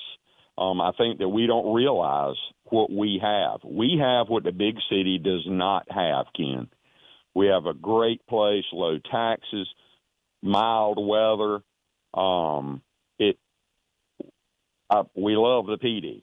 And I think measured growth is, I think that's the way to go. When you look at some of the challenges of rural America, recruiting teachers, offering a kid in a rural setting a quality education is a struggle. Is that a priority of yours? What would you like to see happen to the quality of public education in rural South Carolina? Yes, sir. That's a particular item of interest to me. I think we need to pay teachers. If you and I are in business, we get the best employees when we pay them. We have the money. We just need to make sure that we spend it in a wise manner. It's always amazed me. We'll build a $60 million school building, but we pay a teacher $38,000. I think we've got the cart and horse completely backwards. You get quality people when you pay them. Sterling, what can we do as a government to invest in rural America that makes it more encouraging or enticing for Fortune 500 companies? And I'm talking about economic development. I'm recruiting high-quality industry, high-quality commerce to some of these rural areas to provide more opportunity. I mean, obviously, got to have an educated workforce. You've addressed that to some degree. But we've seen unequal growth in South Carolina. We've seen certain pockets grow as fast as anywhere in America, and we've seen others kind of left behind. What is your notion or idea to, I don't want to say level the playing field, that's not the role of government, but to encourage growth in some of these places that aren't keeping up with the rest of the state? Yes, sir. In District 54 in particular, we have a lot going for us. We've got the river. We've got power available to everyone. But what we need to do, sir, is we need a Republican legislator from District 54. What we've been doing is not working. We have a supermajority in the South Carolina House of Representatives, South Carolina Senate. Both of our United States senators are Republicans. Our congressman, governor, lieutenant governor, attorney general. We are not going to succeed in Columbia without a Republican legislator. And I think that I can bring that to the table with my business experience and being in the majority in Columbia, keeping our ear to the ground and pushing to get industry. And I think that, you said something about the school system. I think we need to partner with NETC. And while we have the kids, they had shop when I was in school. I think we need to teach these guys how to electrical work, plumbing, heat and air conditioning. My plumber makes more money than my doctor. I think that is something that we have not really worked on, and we need to focus on that and bring it into play. Sterling, obviously Wallace is a part of District 54. What else? Give me some idea of what the bounds are. So if any listener, maybe, some folk don't keep up with it like you and I do, but they may not know exactly where they know where they live, but in proportion or in relation to the district lines. What area are we talking about here? Yes, sir. It's pretty much Marlboro County in its entirety, with the exception of McCall. The town of McCall was taken out in the last allocation. So it's Marlboro County. It's 1/3 of Darlington County. It goes all the way to the city limits of Darlington. It goes across the river. It's Brock's Mill. Chirac has been added. The truck route, Highway 52, Cache, Country Club Acres, all the way out to Society Hill and including Society Hill. So it's 33,000 people. So okay, it's a big area. And right now, it's a Democrat in that seat. Yes, sir, it is. Okay. If someone listening, 8 years. I thought so. If someone listening wants to help Sterling, wants to help his campaign, be a part of volunteering or supporting, there are a lot of different ways people can help. Is there a Facebook page, a website? How can they communicate with you or your campaign? Yes, sir. We have a Facebook page. We keep if they can follow me, they can see everything we're doing. We had a hot dog giveaway this weekend. I tell you, the volunteers and the feedback is overwhelming. I am truly humbled, Ken, at the people that have helped us. But it's Sterling McDiarmid, McDiarmid on Facebook, and there's postings at least one every day, sometimes 2 or 3. Fair enough. We wish you well, my man. If we can do anything to help, let us know. Yes, sir, Ken. Thank you so much. Thank you very much. Have a great day. You do the same. Sterling McDiarmid, Republican candidate, South Carolina House of Representatives District 34, wanting to make a difference. 54. I'm sorry. I tend to be a little more favorable toward those in business, especially those in the trucking and transportation industry and sector. Let's go to the phone. Someone's there. Ashley in Poston's Corner. Morning, Ashley. Good morning, fellas.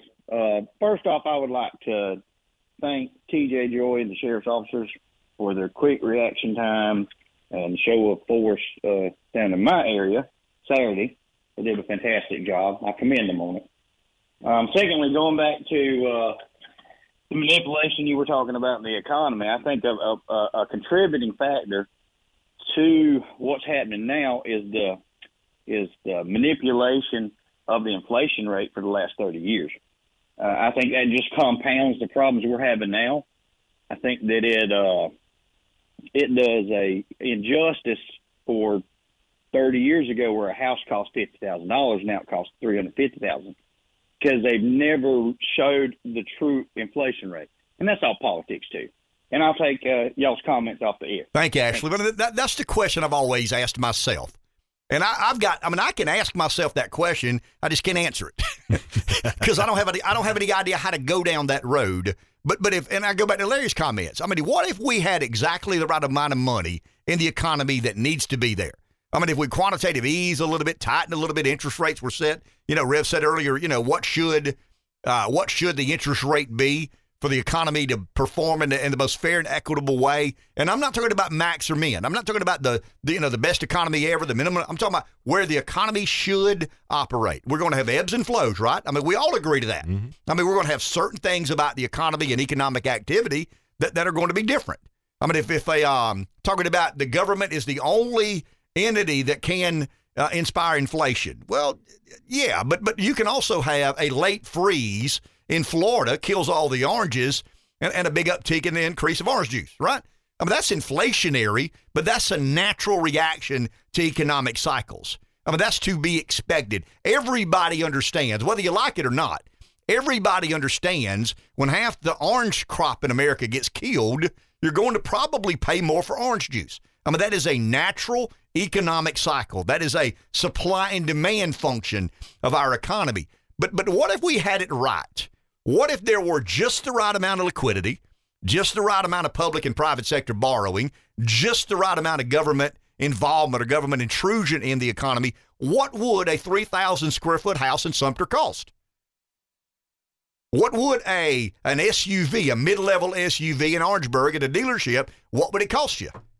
See, I don't think we have any idea what, because we so distorted the economy. We so manipulated the supply and demand factor and all these other rules of economic activity. And it's become normalized. It's become expected. Explain to me why a pickup is $90,000 in America today and there's still a market for it. I mean, is that good for America? I'm not beating up on GM, nor Ford, nor Toyota. None of these manufacturers. I get it. I mean, they don't make the rules. Some do.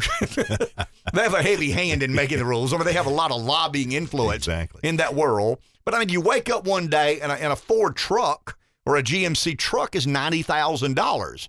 How many Americans can afford a $90,000 pickup? How many Americans should be able to afford a $90,000 pickup? Or is the better argument, under normal economic conditions, what should that $90,000 pickup be? I mean, what should the cost be? And I think we've allowed government to so distort and abnormalize the economy, and we don't know what to do about it. I mean, it's almost like the Fed has become the crack provider, and we're the crack addict. And when the Fed says, hey, we may have to raise the Fed fund rate north of 3%, which is still historically low. I mean, it's ridiculously low in the grand scheme of things, but we lose our minds. And we talk about asset depreciation. We talk about recession. You can't afford your home. You can't afford this and that and the other. And it's just, and that's why I'm so negative, Red. I mean, that's why I'm not optimistic at all, is because there's so much unraveling that has to happen. I mean, if we're going to get back to a genuine economy of reality, that there's so much unwinding that is going to have to happen, unraveling that is going to happen. There's going to be a lot of losers. I mean, how many businesses are hanging on by a thread when interest rates are 2.5%, 3%? I mean, when they're borrowing money at 3% and they're still not making a lot of money, the fact is the widgets ain't good enough for the marketplace. I mean, you got to make a better widget. but they've been able to kind of skirt by on not making that good a widget because some of the borrowing money and finance charges associated with borrowing that money kind of allows them to keep their head above water. And we've got to get back to a normalized. I don't know whether interest rate how in can America you find this equilibrium when you have influence in power in government, for example, that are saying we need to cut all fossil fuels? I mean, energy But is you such can't. I mean, you're not going to get energy there. is such a big part of the economy, right? There is no way. I mean, if we but those believe, forces are fighting every bit. if we believe that regulation and government intervention is going to lead to a better economy, we'll have an even worse situation 10 years from now than we have today. Take a break. Back in a minute. 843-661-0937. Our listeners have come to expect that I have the answer to everything. There's some things that I don't have the answer to. One of the few things is the weather. And anytime I hear European model, American model, I don't think Victoria's Secret anymore. I think hurricane, and I get real concerned. Hugo was the game changer in my life. You're darn right. I have almost 2 hurricane lives. Pre-Hugo and post-Hugo, and post-Hugo when someone says European model, I'm like the deer in the woods. Like my head just lifts up. Like, what did he say? Attention. Did I hear somebody say European model? Jaime Arnold is chief meteorologist at WMBF. He's with us this morning. So, Jamie, good morning, sir. How are you? Very well. How are you? We are doing well, and I hope you're telling us nothing to see here, but it looks like this thing has a chance to affect our weather by the end of the week, over the weekend. Walk us through the progression from your expert perspective, please. All righty. Well, I do think we are going to see some impacts here, but I do want to say also sort of right off the bat, I don't think we're going to see a big hurricane rolling right up the coast. I think we're talking probably more indirect impacts, especially, let's say, the Thursday night through about Saturday time frame. The issue with this storm is it's really slow. And it's going to slow down even more, especially by the time we get into the Tuesday, Wednesday time frame. It's a hurricane now. It's going to rapidly intensify through the rest of the day today and into tomorrow. And it's forecast to become a Category 4 hurricane there in the central Gulf of Mexico. And then if you're kind of familiar with Florida, it's going to work its way up to around perhaps the Tampa area. Tampa is in a really precarious situation. They could take a direct hit, maybe just north of Tampa, maybe just south of Tampa. Either way, once it starts to get near Florida, that's where things really start to get complicated. One, the steering winds are going to kind of slow this thing down, and a slow-moving or stalled hurricane is even more difficult to predict. Then it's going to start working its way inland over Florida, maybe into South Georgia as we head into late Friday, into Saturday. But that's also when it starts to interact with a front that we're going to have stalled offshore, and things just get really complicated. But again, it doesn't at this point look like it's going to just beeline across Florida and come up the coast. So that spares us from like a direct, hurricane kind of a hit. But I do think with the remnants moving through maybe South Georgia, central or western South Carolina, interacts with that front, I do think we see a good bit of rain. I think it's breezy, not seeing anything that says damaging winds, but certainly some gusty winds around here, and even an isolated tornado threat depending on how everything kind of sets up. But we're still talking about 4 or 5 days for some things to change, so I still want us to keep an eye on it. Jamie, last question, and this is probably the weirdest way to ask it, but the only way I know how to ask it. When does it get clearer? I mean, is 72 hours, is 48 hours? I mean, when do you guys who study and understand these things at a much greater level than I would, what are we waiting on? How many variables are there? And when do you start sensing with some clarity what we can expect and when? It's a really slow process. Late last week, it actually looked like it could cross Florida and come up as a hurricane.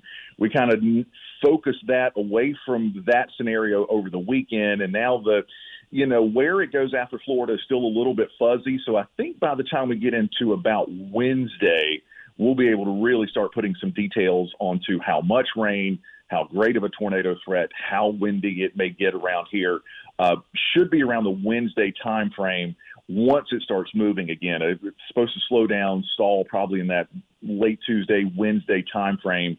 After it starts to pick up that movement again, then we'll really start to fine-tune things probably by late Wednesday. Okay, I just wrote down on my cheat sheet here that on Wednesday, Jaime Arnold is going to tell us exactly, precisely where the hurricane is going to hit and exactly what we can expect. Hey, we may check back with you as the week progresses. Appreciate your time. It's invaluable to have someone like you on standby willing to help us kind of work through this unknown. Thank you, Jaime. Well, thank you so much, and I'll be here all week. Absolutely. Jaime Arnold, Chief Meteorologist, WMBF, giving us his perspective on what we think we can expect during the week. Here's all I'll say. And not to minimize, by the way, property and life and things like that are in the way of the storm, but, we have some sports, high school sports, college sports this weekend. Yeah, human life, obviously human life is the most important. Obviously. Property, we got the Braves and Mets. We got the Gamecocks and SC State. We've got Clemson and NC State.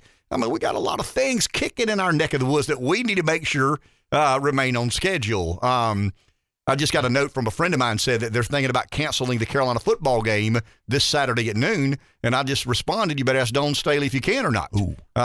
She's Ouch. the one that runs everything in Columbia, and you got to let her decide whether they're going to play football this Saturday or not. But we'll check back with Jaime for our listeners' sake. It's a big deal. It's kind of coming in through the back door. The majority of our concern has historically been, a hurricane coming onto the coast of the Carolinas and our Grand Strand being impacted as a result of, and then we being a bit inland of that. But this seems to be working its way kind of via the Gulf up the western coast of Florida into the Panhandle through Georgia and eventually make its way or impact in some way, shape, or form the Carolinas. So we'll certainly reach out to Jaime, maybe even tomorrow.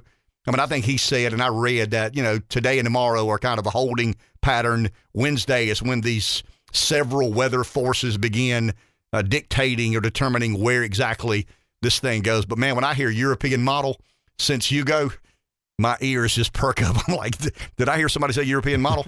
Yeah, I want to make sure I understand, what's going on last here. week was the 33rd anniversary of Hurricane Hugo? Hugo? Yeah, because as you get toward the end of September, you start wondering whether you're going to wiggle off the hook this year, but you never do. There's always the threat of a hurricane. Hey, Bruce Mittman, if I'm not mistaken, is on the phone with us. Bruce is he's the president of Community Broadcasters, CEO of Community Broadcasters, but also a person with passionate political opinions.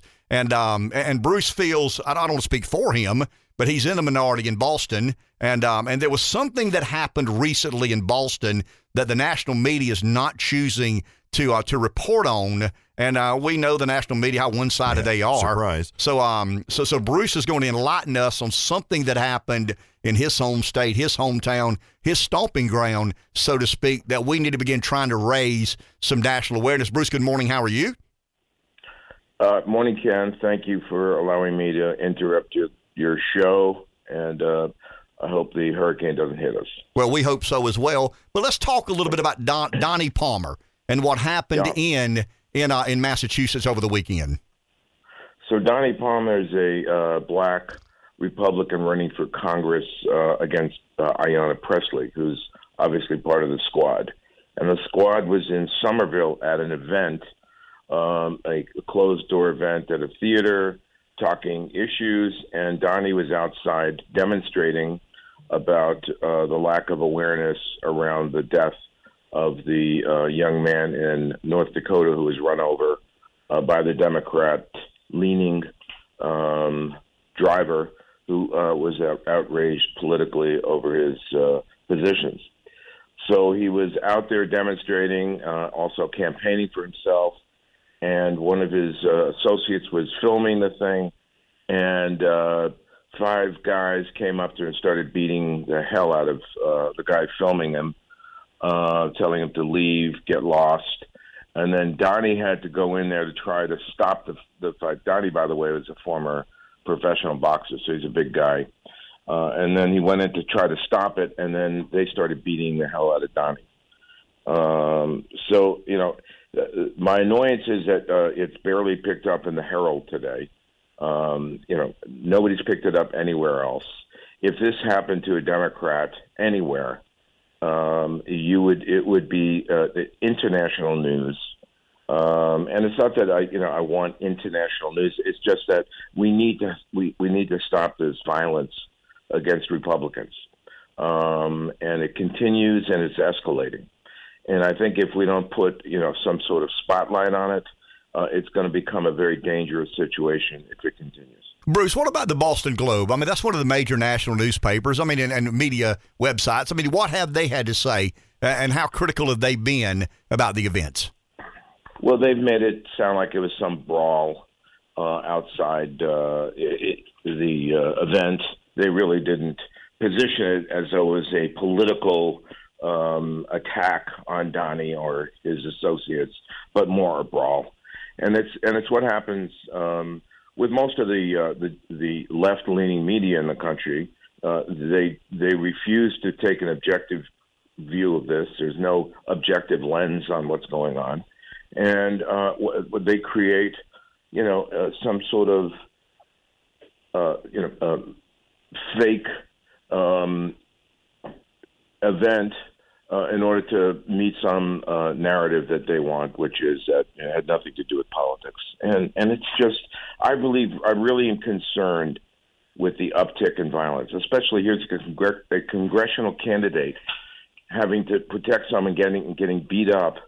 And there's absolutely not a mention of it anywhere. And Bruce, that's got to be frustrating as someone who is right of center. I mean, you're a very reasonable man, but you're very conservative in your political beliefs and biases. But to be in a state and city that appears to be so one-sided, we don't deal with that down here. I mean, it's red state, South Carolina. But you are someone of a certain political disposition, outnumbered overwhelmingly. But there are people in Boston, there are people in Massachusetts who believe in the conservative way of governance. They just don't, they're not heard from. Well, Trump got over 1 million votes here in the state. People don't, it was only represented 35% of the vote, but it still was over 1 million votes. And the Globe, which is owned by John Henry, now here's a guy who owns the Red Sox, is a major financial manipulator. I'm sure if we looked into his background, we'd find that, he probably manipulated the loss of thousands of jobs in order for him to become a multi-billionaire. But, of course, he owns the Globe, so therefore he can, print what he wants, say what he wants, represent what he wants. And it's becoming a closed society to anybody that has an alternative view. And so I'm a little frustrated, so I said, okay, let's at least build some awareness. I hope you'll put the video up on your social page or on our site somewhere, because I think it's important for people to see what happened. We will certainly do that. We'll absolutely do that, and appreciate you updating us. And once again, I mean, North Dakota has a situation. Now Boston has a situation, and the media refuses to cover it. I mean, they just refuse to be fair and impartial about reporting, which is the job of journalism in America. And I get real discouraged by it. But I hear Bruce's willingness to fight and engage, and I mean that I guess we feed off one another. It motivates all of us to stay in the fray. It's worth it. And the one thing, Bruce, they want us to do is roll over and go home. You're not doing that, nor am I. Good. And let's continue to do the good work that you and Dave do there. And thanks for your time. Sorry to just interrupt your show. I know it's not a local issue, but I thought it was an important issue. Thank you, Bruce. Appreciate it, my man. Have a good week. All right. You too. Bruce Mittman, CEO and president of Community Broadcasters, calling in, expressing his concern. And we've not talked much about this, but in North Dakota, well, let's take a break. I don't want to get too far behind. Let's take a break. We'll be back in just a few moments.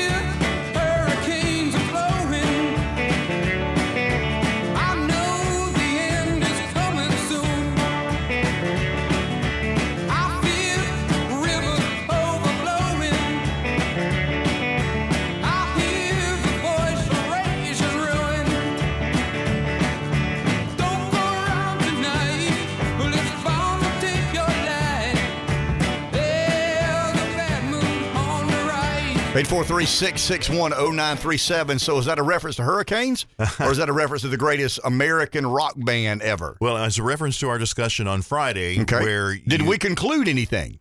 No, we did not. If you're arguing that CCR is the greatest American rock band ever. The writer of the article I read in Rolling Stone made the argument that CCR is the greatest American rock and roll band ever. Right. We debated that. During the 9 o'clock hour on Friday. Did you stake out an opinion that you believe? No, but I went back over the weekend and read that they had 6 platinum albums in 31 months. 6 platinum albums. That's pretty impressive. In 31 months. They were a great American rock and roll band. And it probably should have been John Fogerty and Creedence Clearwater Revival, because he was such a dominant force within the band. Let's go to the phone. Here is Cocky Mike in the PD. Hello, Mike. Hello, gentlemen. How are y'all today? Hey, I got a question for you, since you were talking about football and tailgating and stuff like this, okay? And I want your opinion, because I'm getting feedback in both directions. I went to the game Saturday, the Carolina game Saturday, and I do what I always do, which is I go around to other people's tailgate, and I enjoy spending time with them. So I walk into a friend's tailgate Saturday, and I look, and there's a guy sitting there for a Carolina Gamecock UNC Charlotte game wearing full Clemson garb. And I don't know the guy. Never met him, never seen him, don't know him, didn't know what relationship or connection he had to my buddy, who is, I know, to be a donor and spend a lot of money. And I see this guy in Clemson garb. My first reaction, I'll clean it up, is, oh, man, what a butthole. And so I started talking to people, and I put this on Facebook. Who does that? Who wears a non-game, non-participant shirt into a situation like that? I'll give you an example. One of my very best friends is Todd Stewart. He owns Derby Street Sporting Goods. Lifetime Gamecock. We partied together many a times. Todd's daughter is a scholarship cheerleader for Clemson. So Todd mandates that he has to go to Clemson games now. Well, of course, to support his daughter. And he wears either a neutral or orange shirt. And he would never walk into a Memorial Stadium with a Carolina shirt on for that. Am I being a jerk by saying that guy's a jerk, or what's the deal? Why would you wear a Clemson shirt that you're going to stand out? Now, here's the caveat to this. The tickets that I think he most likely sat in are high-dollar seats. They're donor seats. And I brought my brother-in-law one year past, who is a Georgia fan from Georgia. I brought him into the zone, and I told him, I said, you got to wear neutral colors. He said, I don't have a bit of problem, because once I explained to him that's a high-dollar section, high donor section, he said, well, I don't have a bit of problem with that, Mike. And then he watched the game. We had a good time. We tailgated. We partied and all that stuff. So tell me something. Am I being a jerk by calling this guy a jerk, or is that guy a jerk by doing what he did? Thank you, Mike. Appreciate it. Well, I wouldn't have done it. I wouldn't do that. I'll give you an example. So Roger calls in. Roger listens. Roger and I are good friends. We grew up together. Roger coached me. He's a little bit older than I am, so he coached me. Big Clemson fan. One of Roger's really dear friends was somebody who was a dear friend of mine, passed away fairly recently. And we went to several bowl games together to watch Clemson play Kentucky. Clemson played Mississippi State one year in a bowl game. I never wore a garnet shirt. I never wore a Mississippi State shirt or a Kentucky shirt. I wore a blue shirt or a green shirt or a gray shirt out of respect to Roger and our late friend. They were Clemson fans. They invited me to go as their guest.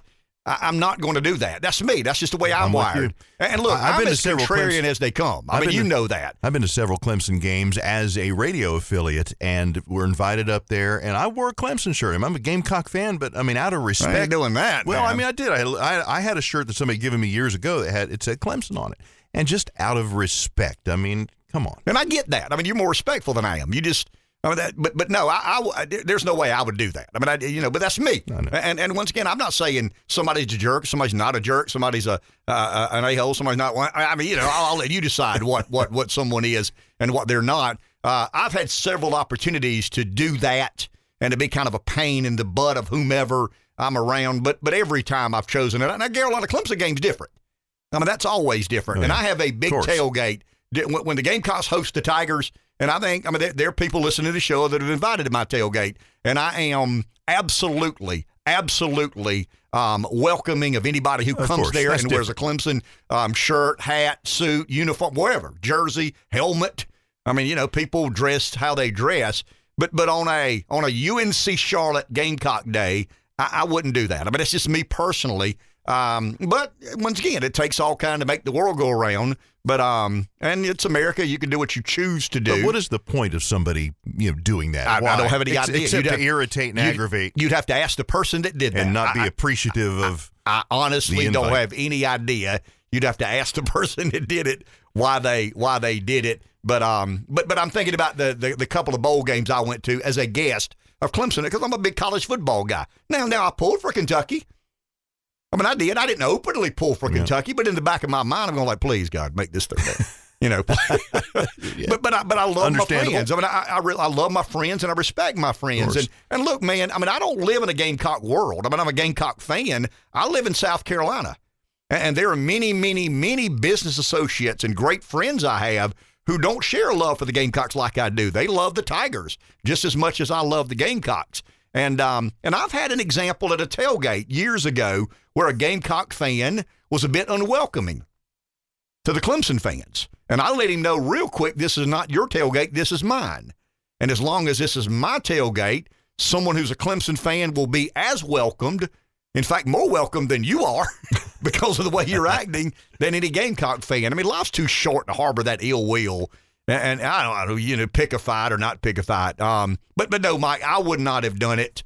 But that's me, and everybody walks to the beat of their own drum or somebody else's drum or whatever, maybe CCR's drum or maybe Bob Seger's drum or maybe the Beach Boys. I think we argued whether the Beach Boys were the greatest American rock and roll band ever. But we're hearing early reports that they're considering canceling the games Saturday. Jamie said, it sounded to me like, Rev, you tell me if I'm wrong, but Jaime Arnold, chief meteorologist at WMBF, sounded to me as if, let's wait until Wednesday.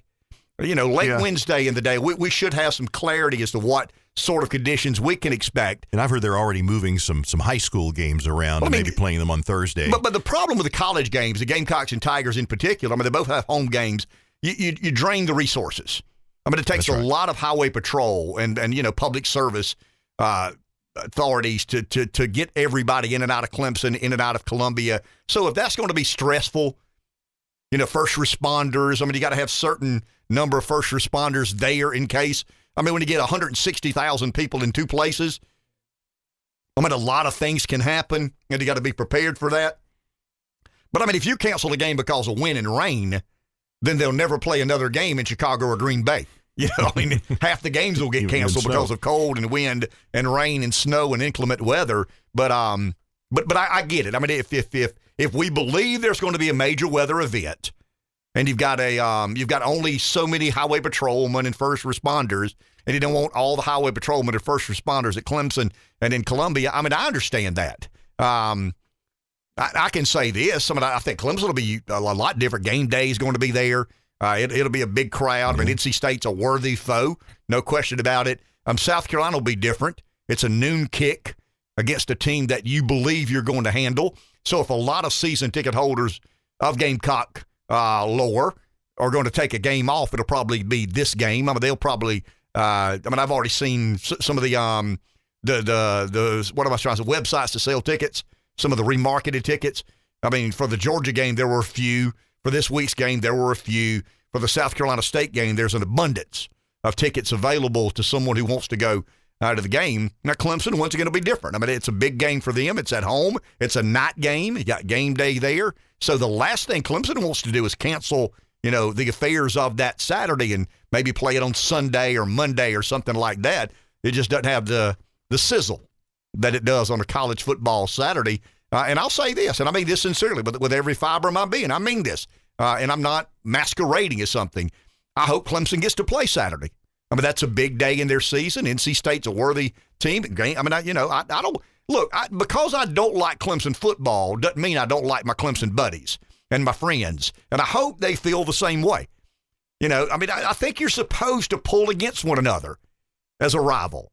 But you don't have to dislike one another. I mean, it's not, hey, I want to throw a punch at you because no, I'm far past that. I mean, the absurdity of that is bizarre. But I mean, college kids are college kids, so I understand if there's a fracas and it involves college kids. I'm not sympathetic to that, but I understand it.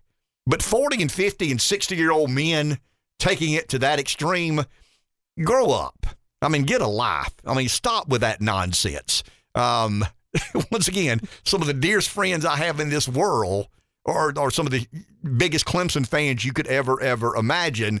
And for them, I hope they get to play this Saturday. I hope we skip the weather or miss the weather. The weather is not anywhere near as bad as it was. Now I'll level with you. I hope NC State whoops you. but I do hope you get to play, and I hope you get to have all that fun during the day as you prepare. And if I were to get invited and go, I ain't wearing a Garnet shirt. I mean, I wouldn't wear an NC State shirt. I'd wear some blue or green or gray neutral color just to be respectful. But you wouldn't wear an orange shirt. I'm not wearing an orange shirt. I mean, you can do that. I'm not. My wife came out with a shirt one day going to the game, and I said, that's orange. She said, it's Carl. Same neighborhood. It's same neighborhood. You don't even want to be in the neighborhood. Yeah, I mean, it's Tennessee, it's Clemson. I mean, it's Florida. Florida has a lot of orange in their colors. I mean, that's not Carl. I mean, that's orange. That is in the vicinity of orange. And that's the vicinity of which go get you something garnet or black. Now we know where your border is, the vicinity of orange. Yeah, well, I see. Carl is very close to orange. It is. It could accidentally be misconstrued for orange and support of orange, so you don't want to wear that. You're right. I get it. You're exactly right. Now, I don't want everything in my closet is not garnet. I got buddies of mine, man, if they had to not wear Carol, they'd have to go naked. And I got friends with orange. You know what I mean? If you said, hey, you can't wear a Clemson shirt, I don't have anything to wear. I mean, what am I going to wear? Wear that dark blue tank top that's got Van Halen on the front that you got back in '86 at a concert or something when you were worshiping the ground David Lee Roth walked on. 843-661-0937. Let's go to the phone. David in the PD. Hello, David. Hey, morning, man. Hey, there's a lot of pretty girls up there in Clemson and Knoxville, so give them credit. The Jose Canseco, a talk radio, you mentioned Pujols. Does he meet Jose Canseco standards? He's not on PEDs, or is he? I don't think. I mean, there's never been a scandal around Pujols. He's a big guy. I mean, he's always been a really big guy, but he's not muscle bound. I mean, it doesn't look to me like he's ever been on PEDs. Well, I'm just saying, I'm a big fan of his. I think if he would have stayed in St. Louis, he would have had 800 home runs. So I'm a big fan of his. And we talk about these hurricanes. When Hugo and Floyd came about, did they talk about climate change? I don't remember. I mean, just watching the local news. I mean, did they talk about climate change? Not that I can recall. Not that I can recall. And then, man, I hate to say this, man. I guess I'm a news person, but watch this stuff. Jen Psaki was on Meet the Press yesterday. And all I could think about, how in the heck is this going on? Oh, yeah, she's got the Peacock channel. Oh, she's going to be on the Peacock channel. And people like her, I mean, roping the wind, walking on sunshine, that's their energy plan. And she's an eclipse chaser. I mean, and I'll ask you this question. Who benefits by spending money we don't have? Have you ever thought about that? Well, I mean, if government's printing money that it doesn't have and you're being subsidized by the government, then to me, you're being financed by the public. Don't you think that Jen Psaki, all this, I mean, think about, I call it the I-95 corridor, the media, Wall Street, government, big pharma, I call it big medicine. I mean, these big hospitals, the Ivy League. I mean, it's $31 trillion now, right? Who's benefited by this? And it's sad. This whole country, this is what's sad about it. We're debt and retirement or industries. I mean, go back to your Bible. What do they talk about? Retirement. So we see this when I look at this hurricane, I talk to these people every day. Well, I live in Naples. I live in Fort Myers. they're all worried about this, and they all are from the North. They made a whole bunch of money, inflated money, union money, and now they take it down south. But you can't grow a country like that. And I'll leave you at that. Thank you, David. Appreciate it. Well, I've argued that the coming conflict, and this will be a great conflict in America one day. Now, I don't know when. I don't have any idea. I mean, I'm not a futurist. I'm not a visionary. I mean, I don't know what I am. I have these ideas and notions and perspectives, and I try to look out and see what I think is coming or what we're going to deal with. And I've talked about this for several years. The number of private sector employees with pensions is in free fall. I mean, it's in dramatic decline. When I go to Pawleys Island, to a certain sports bar, and I see those people in there, and I hear some of the conversations. I'm not eavesdropping, but I hear some of the conversations because you Northern aggressors talk loud. Freehold, just talk louder on average than we polite Southerners do. But I hear some of the conversations, retired from here, retired from there, retired from somewhere else, and moved down south. We're going to end up in a very conflicting place by the private sector employee not having a pension, not having a retirement, having to work and struggle after a work life, and the public sector employee, moving to Pawleys Island, moving to Charleston, moving to Naples, moving to, Van Nuys, California, moving to some of these real cool places that a lot of people want to live. And there's going to be a place where the private sector worker says, whoa, you mean to tell me I am subsidizing and have subsidized the unfunded liabilities that the government made promises, not to me as a private sector employee, but to these as public sector workers. And I'm talking about a lot. It's across the board. I mean, it's everybody in county government, city government, state government, the federal government. It's out of control. I mean, it's completely and totally out of control. The contribution the taxpayer made. Here's the dirty secret. You ready? And I don't want to be the one to start this snowball rolling downhill. Let's hear it. No, I'm not going to do it. I'm not going to do it. If you, the taxpayer, knew the contribution you were making to public sector employees' retirement, you would burn the building to the ground tomorrow. And I mean figuratively, not literally. You would be so upset by the deal that has been made. And I can hear, I put some up my money. They do. I mean, public sector workers put up some of their money. No question about it. You put up a lot more of your money for their retirement than they do. The taxpayer subsidizes public sector public sector pension and retirement in a way that you can't imagine. If you did know and were aware, and maybe some of this needs to be made public, but that's going to be a point of conflict at some point in time. Everybody in the public sector retiring at 55 or 58 or 59 or 60 years old, everybody in the private sector working until they're 70, 73, 74, 75. Now, some work because they love working. Some would rather not work, but they can afford to live the kind of life they want to without working. But we're going to get there at one point in time, and we're going to build a lot of resentment and bitterness between, a group of people. Both are good and decent people. I mean, I'm not saying the public sector employee is a bad person. I'm certainly not suggesting nor insinuating that. But the model is going to cause this consternation that I think turns into animus, that turns into, wow, really? I mean, my tax dollars are subsidizing their retirement, their pension by that percentage? And I'm 73 and can't smell retirement? Whoa. Let's take a break. Back in a minute. 843-661-0937 is our number. Someone's on the phone. Let's go there. Dan in Florence. Good morning, Dan. Hey, Ken. This is Dan. I usually make a political comment when I can remember what I'm going to say. But I asked your screener if I could make a sports comment, and you mentioned Albert Pujols. And if you look at his career, he had a Hank Aaron sort of Oscar Robertson type career. Oscar Robertson, he averaged a triple-double in his career. Mm-hmm. Everybody knows about Hank Aaron. Pujols had a 10-year period where he averaged 41 home runs. His batting average was over 330 for that 10-year period, and over 100 runs batted in. Now, that would be a career any ball player would like 1 year of. Pujols had 10 years of that. Did he win the Triple Crown, Dan? Yeah, I think he won. Yeah, he did. And you think about that and you put it in perspective of stuff today. And I just read that the other day, and you mentioned his name, and it made me think about it. And appreciate you letting me take folks back a little ways about the way things used to be in sports. There you go. Thank you, Dan. Appreciate that. I don't want to. I don't want to completely reduce Bonds to an asterisk. I think is unfair to the Barry Bonds career.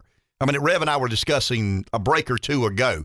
Bonds was going to be a Hall of Fame player, whether he took steroids or not. He was not going to be the all-time home run king. But Barry Bonds was an amazing baseball player pre-PEDs and pre-steroid era. But he decided to go that route. He became he's the Major League Baseball player who has hit the most home runs ever, but he's not the home run king. But I don't want to completely discount the career of Barry Bonds because I think that's unfair. I don't want to completely discount the career of Roger Clemens. Roger Clemens was going to be a dominant pitcher and was for a long, long time. I think when these guys, and I'm not making excuses, but I think when someone like Clemens or Bonds gets to the backside of a career, they still want to be as good as they've always been, but they can't. And they see a way to adjust. They see a way to get by. Clemens threw it 100 miles an hour until he got a little age on him and he couldn't quite throw 100, and it's a little harder. And I think, Clemens bumps into a doctor or some clinician who says, hey, we got this way of doing things now. Bonds probably has the same Rafael Palmeiro and some of these other guys. They were really good baseball players, whether they'd taken steroids or not. Roger Clemens was a phenomenal pitcher steroids. Barry Bonds was a great, great baseball player pre-steroid, but I do think you've got to put the asterisk by their name. But their careers has not been reduced to asterisks. A lot of us are just hell-bent on excluding their accomplishments from anything about mainstream baseball, and I'm not one of those. I don't think Barry Bonds is the all-time home run king because he cheated. And there's no case study of saying Aaron cheated or Ruth cheated. Now, if you want to have a complicated debate, let's talk about Babe Ruth and Henry Aaron. That to me, that's the fair debate. Is Ruth 714 more impressive than Aaron 755? That's a legitimate. If you want to really sit down at a bar and have a beer with a baseball guy or gal and talk about, who's the greatest home run hitter ever, there's a lot. I think Ruth for 3 years hit as an individual more home runs than 50% of the teams did. He was a home run hitter extraordinaire. Aaron was a home run hitter extraordinaire. Pujols has done it in a kind of sneaky way. You never thought. When I hear Albert Pujols, I think Triple Crown. I think really good hitter, a solid guy in the middle of a lineup that you better be real, real careful with. As a Braves fan, I've seen him hurt the Braves many, many, many times because he's a damn good hitter. Just a really good hitter. And in his prime, he was exceptional. He was that guy in the middle lineup. You better pitch around if given a chance. You better not mess with Albert Pujols or you'll pay for it. But I just never imagined I'd wake up one day with him at the threshold of 700 home runs. Am I by myself there? I understand he was a great, great hitter for a long, long time. You got to be to hit 700 home runs. But I remember the beginning of this year reading something as like Albert Pujols is in pursuit of 700. Oh, they mean 600. Because only Ruth and Aaron and Bonds have 700, and Bonds didn't do it legitimately, so surely they mean 600. And hit 2 home runs at Dodger Stadium, and the only regret was Vin Scully didn't call it. I was thinking about the play-by-play guy. If everything is perfect in the world of baseball, then Scully's still in the booth, and he calls Pujols a 699 and 700 home run. Now, here's an interesting debate to have. So Aaron Judge hits home run number 60. And somebody in the Yankee organization negotiated the return of that baseball by giving some, I think they gave him an autographed jersey, an autographed bat, and, a couple of meal tickets.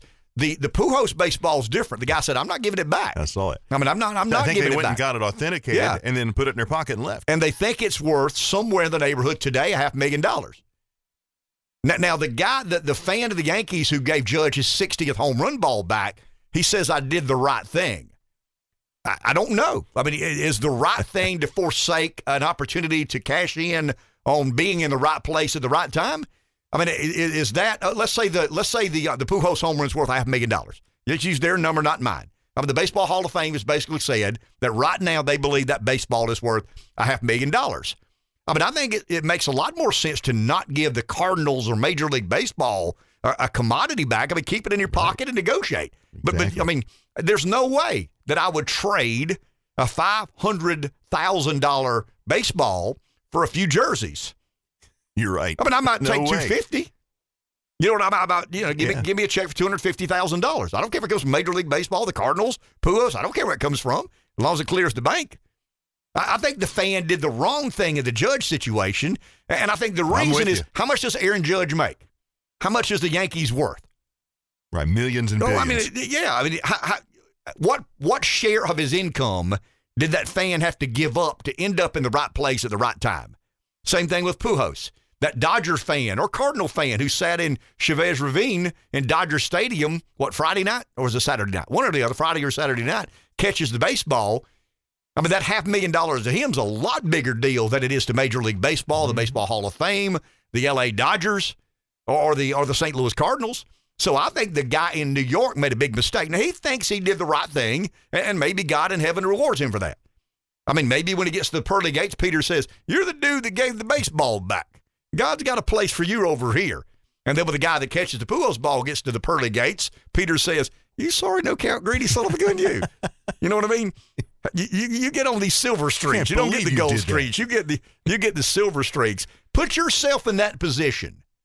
I mean, if you've got a baseball in your hand that has been authenticated, it's worth $500,000, and the officialdom of Major League Baseball says we want it back, and we're willing to give you lifetime tickets to the Baseball Hall of Fame. No. I'll take $300,000. I'll take that in $500. Yeah, well, there you go. I'd start at $500. I mean, they could probably get it less than that, because what have I got in it? And the tickets. Yeah. And some jerseys. Well, I mean, that's the point I'm making. I mean, did they negotiate or not the price of that ticket? I mean, you've gone to the Braves game. I've gone to it's an expensive proposition. I mean, it's hard for people to swing many trips to Major League Baseball games anymore. I think the guy with the Judge ball did the wrong thing. I think the guy with the Pujols ball is doing the most capitalist thing you could imagine. Let's go to the phone. Tim in Orangeburg, listening to WTQS. Hello, Tim. Hey, how y'all doing? Hey, Tim. Good. Two things. First, I'm a huge Trump supporter. Desantis is fine with me. And secondly, Pujols didn't win the Triple Crown. And you were talking about Ruth and... Well, who did win the Triple Crown? Was it the guy from Detroit? Yeah, Cabrera. Okay, Cabrera. I knew they were one of those guys, big, heavy home run hitters that led the league in average and RBIs. So Cabrera was the guy, not Pujols. And Ruth had around 8,000 at-bats, a little bit more. Pujols had 11,000 at-bats. And Aaron had about 11,000 too. So that kind of puts a point on what you were talking about, home run hitting.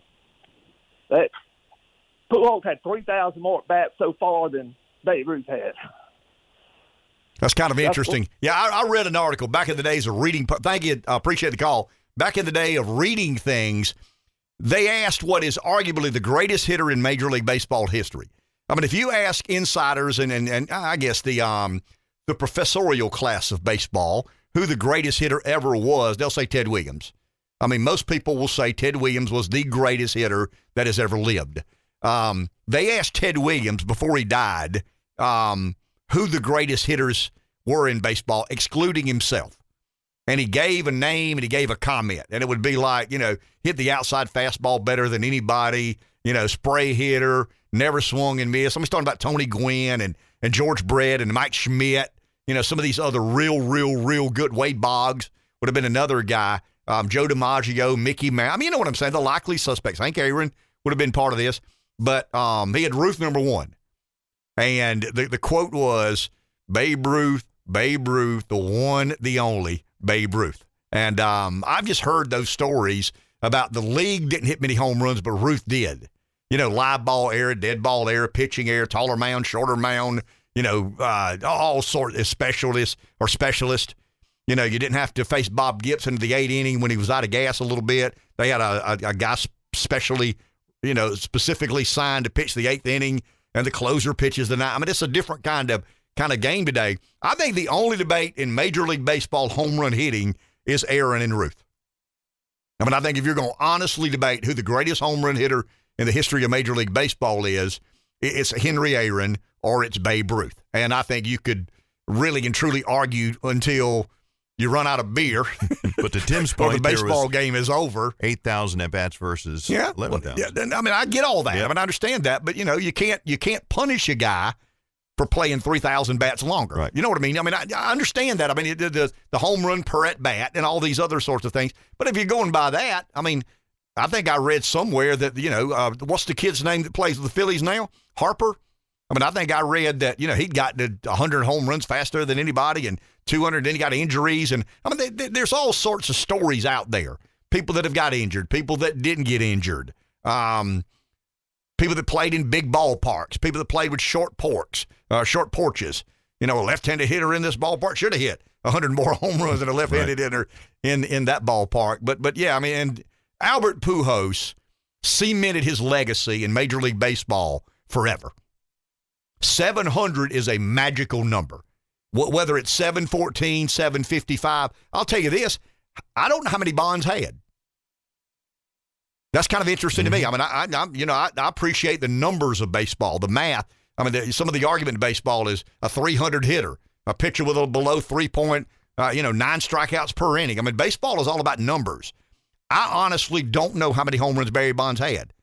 I know exactly how many Henry Aaron had, and I know exactly how many Babe Ruth had.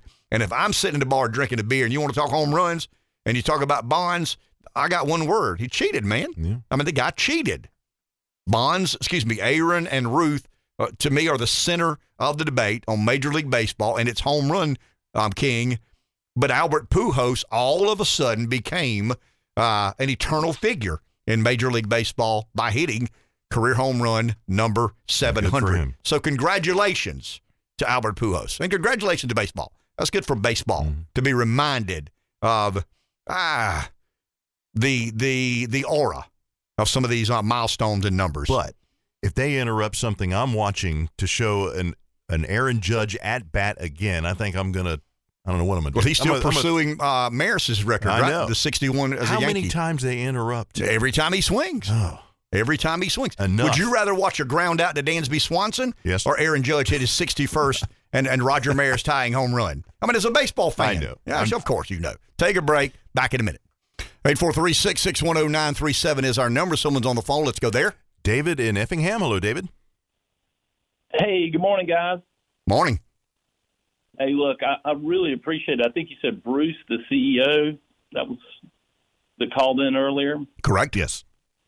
Yeah, man, I think that's a big crack in the Blue State armor that you're seeing. When they send in the goons, they're hurting. They're having to force people to think stupid stuff. That's kind of an interesting analogy. I don't disagrry with that. I mean, I was going to talk about it today, but the conversation went down the road of Fed and debt and, what are we going to do about it and Wall Street's reaction. But there are a lot of things right now fundamentally problematic for the Democrats. I'm going to spend a good bit of tomorrow's show. Thank you for the call. Appreciate it. But I'm going to spend a good bit of the show tomorrow going through some of the data. I mean, it's not just – the polling is the polling. You trust it or you don't. But some of the data, Pew did a lot of data gathering. Gallup has done a lot of data gathering. And, if you believe the Democrats are in a good position, then you don't trust the data. You either trust the data or you trust the poll. And I'm talking about, the Republicans are plus 16 on the economy, plus 19 on inflation. Those are just realities that both political parties are going to have to come to grips with and come to terms with. Hey, I told Rev during the break, Greg Maddux and Roger Clemens pitched 47 years between them. Maddux 23, Clemens 24. They had 709 wins. Maddux 355, Clemens 354, and they pitched 10,000 innings. So their careers were perfectly overlapped. One has an asterisk because he was caught with PEDs. The other, nobody accused Maddux of ever being on steroids. But here's my trivia question. 843-661-0937. Pepsi of Florence is its sponsor. Thanks to Pepsi of Florence. And the correct answer wins you a 6-pack of Pepsi product couple of Takes Mondays to Make Fridays T-shirt. We talked about the all-time home run champion in Major League Baseball. Who is the all-time winningest pitcher in Major League Baseball history? Who has won more games as a pitcher than anybody in the history of Major League Baseball? 843-661. Maddox is 8. Clemens is 9. Who has won more games as a Major League pitcher than anybody in MLB history? Hi, you're on the air. Do you know the answer? Cy Young. Yep, Cy Young won 511 baseball games in his career. Who is this and where are you calling from? Aubrey Montrose, Florence. Thank you, Aubrey. Appreciate it. Good to hear from you. Hang on a second. We'll get you back to Freehold. Cy Young, 5'11", Walter Johnson, 417, Pete Alexander, 373, Christy Matheson, 373, and then you got Warren Spahn, Kid Nichols, Greg Maddux, Roger Clemens, Steve Carlton is up there. Nolan Ryan won 324 baseball games, but Cy Young won 511 games. He nearly won as much as Clemens. Well, not nearly as much. They won 700 baseball games. But thanks, Mr. Montrose. Appreciate you calling in and providing the right answer. So the Braves play today. The Mets do not. So the Braves have a chance to pick up or lose a half game. They're one game down to the loss column with 9 games to go. 8 by the Mets, 9 of the Braves. The hurricane may or may not affect what happens in Atlanta. If you were managing the Braves, would you just say, okay, let's just take our chances with a wild card, or would you try to go for it and I try to win them all, man. I try to win them all. Because, their players are showing some fatigue, obviously. Yeah, but they get paid a lot of money to win. I try to win them all. I mean, that's just me. Yeah. I mean, I get it. I understand Yeah. that, resting people and getting your staff and, your rotation set up the way you want it. I try to win them all. They make a lot of money, man. Exactly. Go out and win baseball games is what they're paid to do. Just like the guy talked about in the race, and the tires were having problems, and he said, I'm a race car driver, man. We go fast. Take a break. No, we'll talk tomorrow.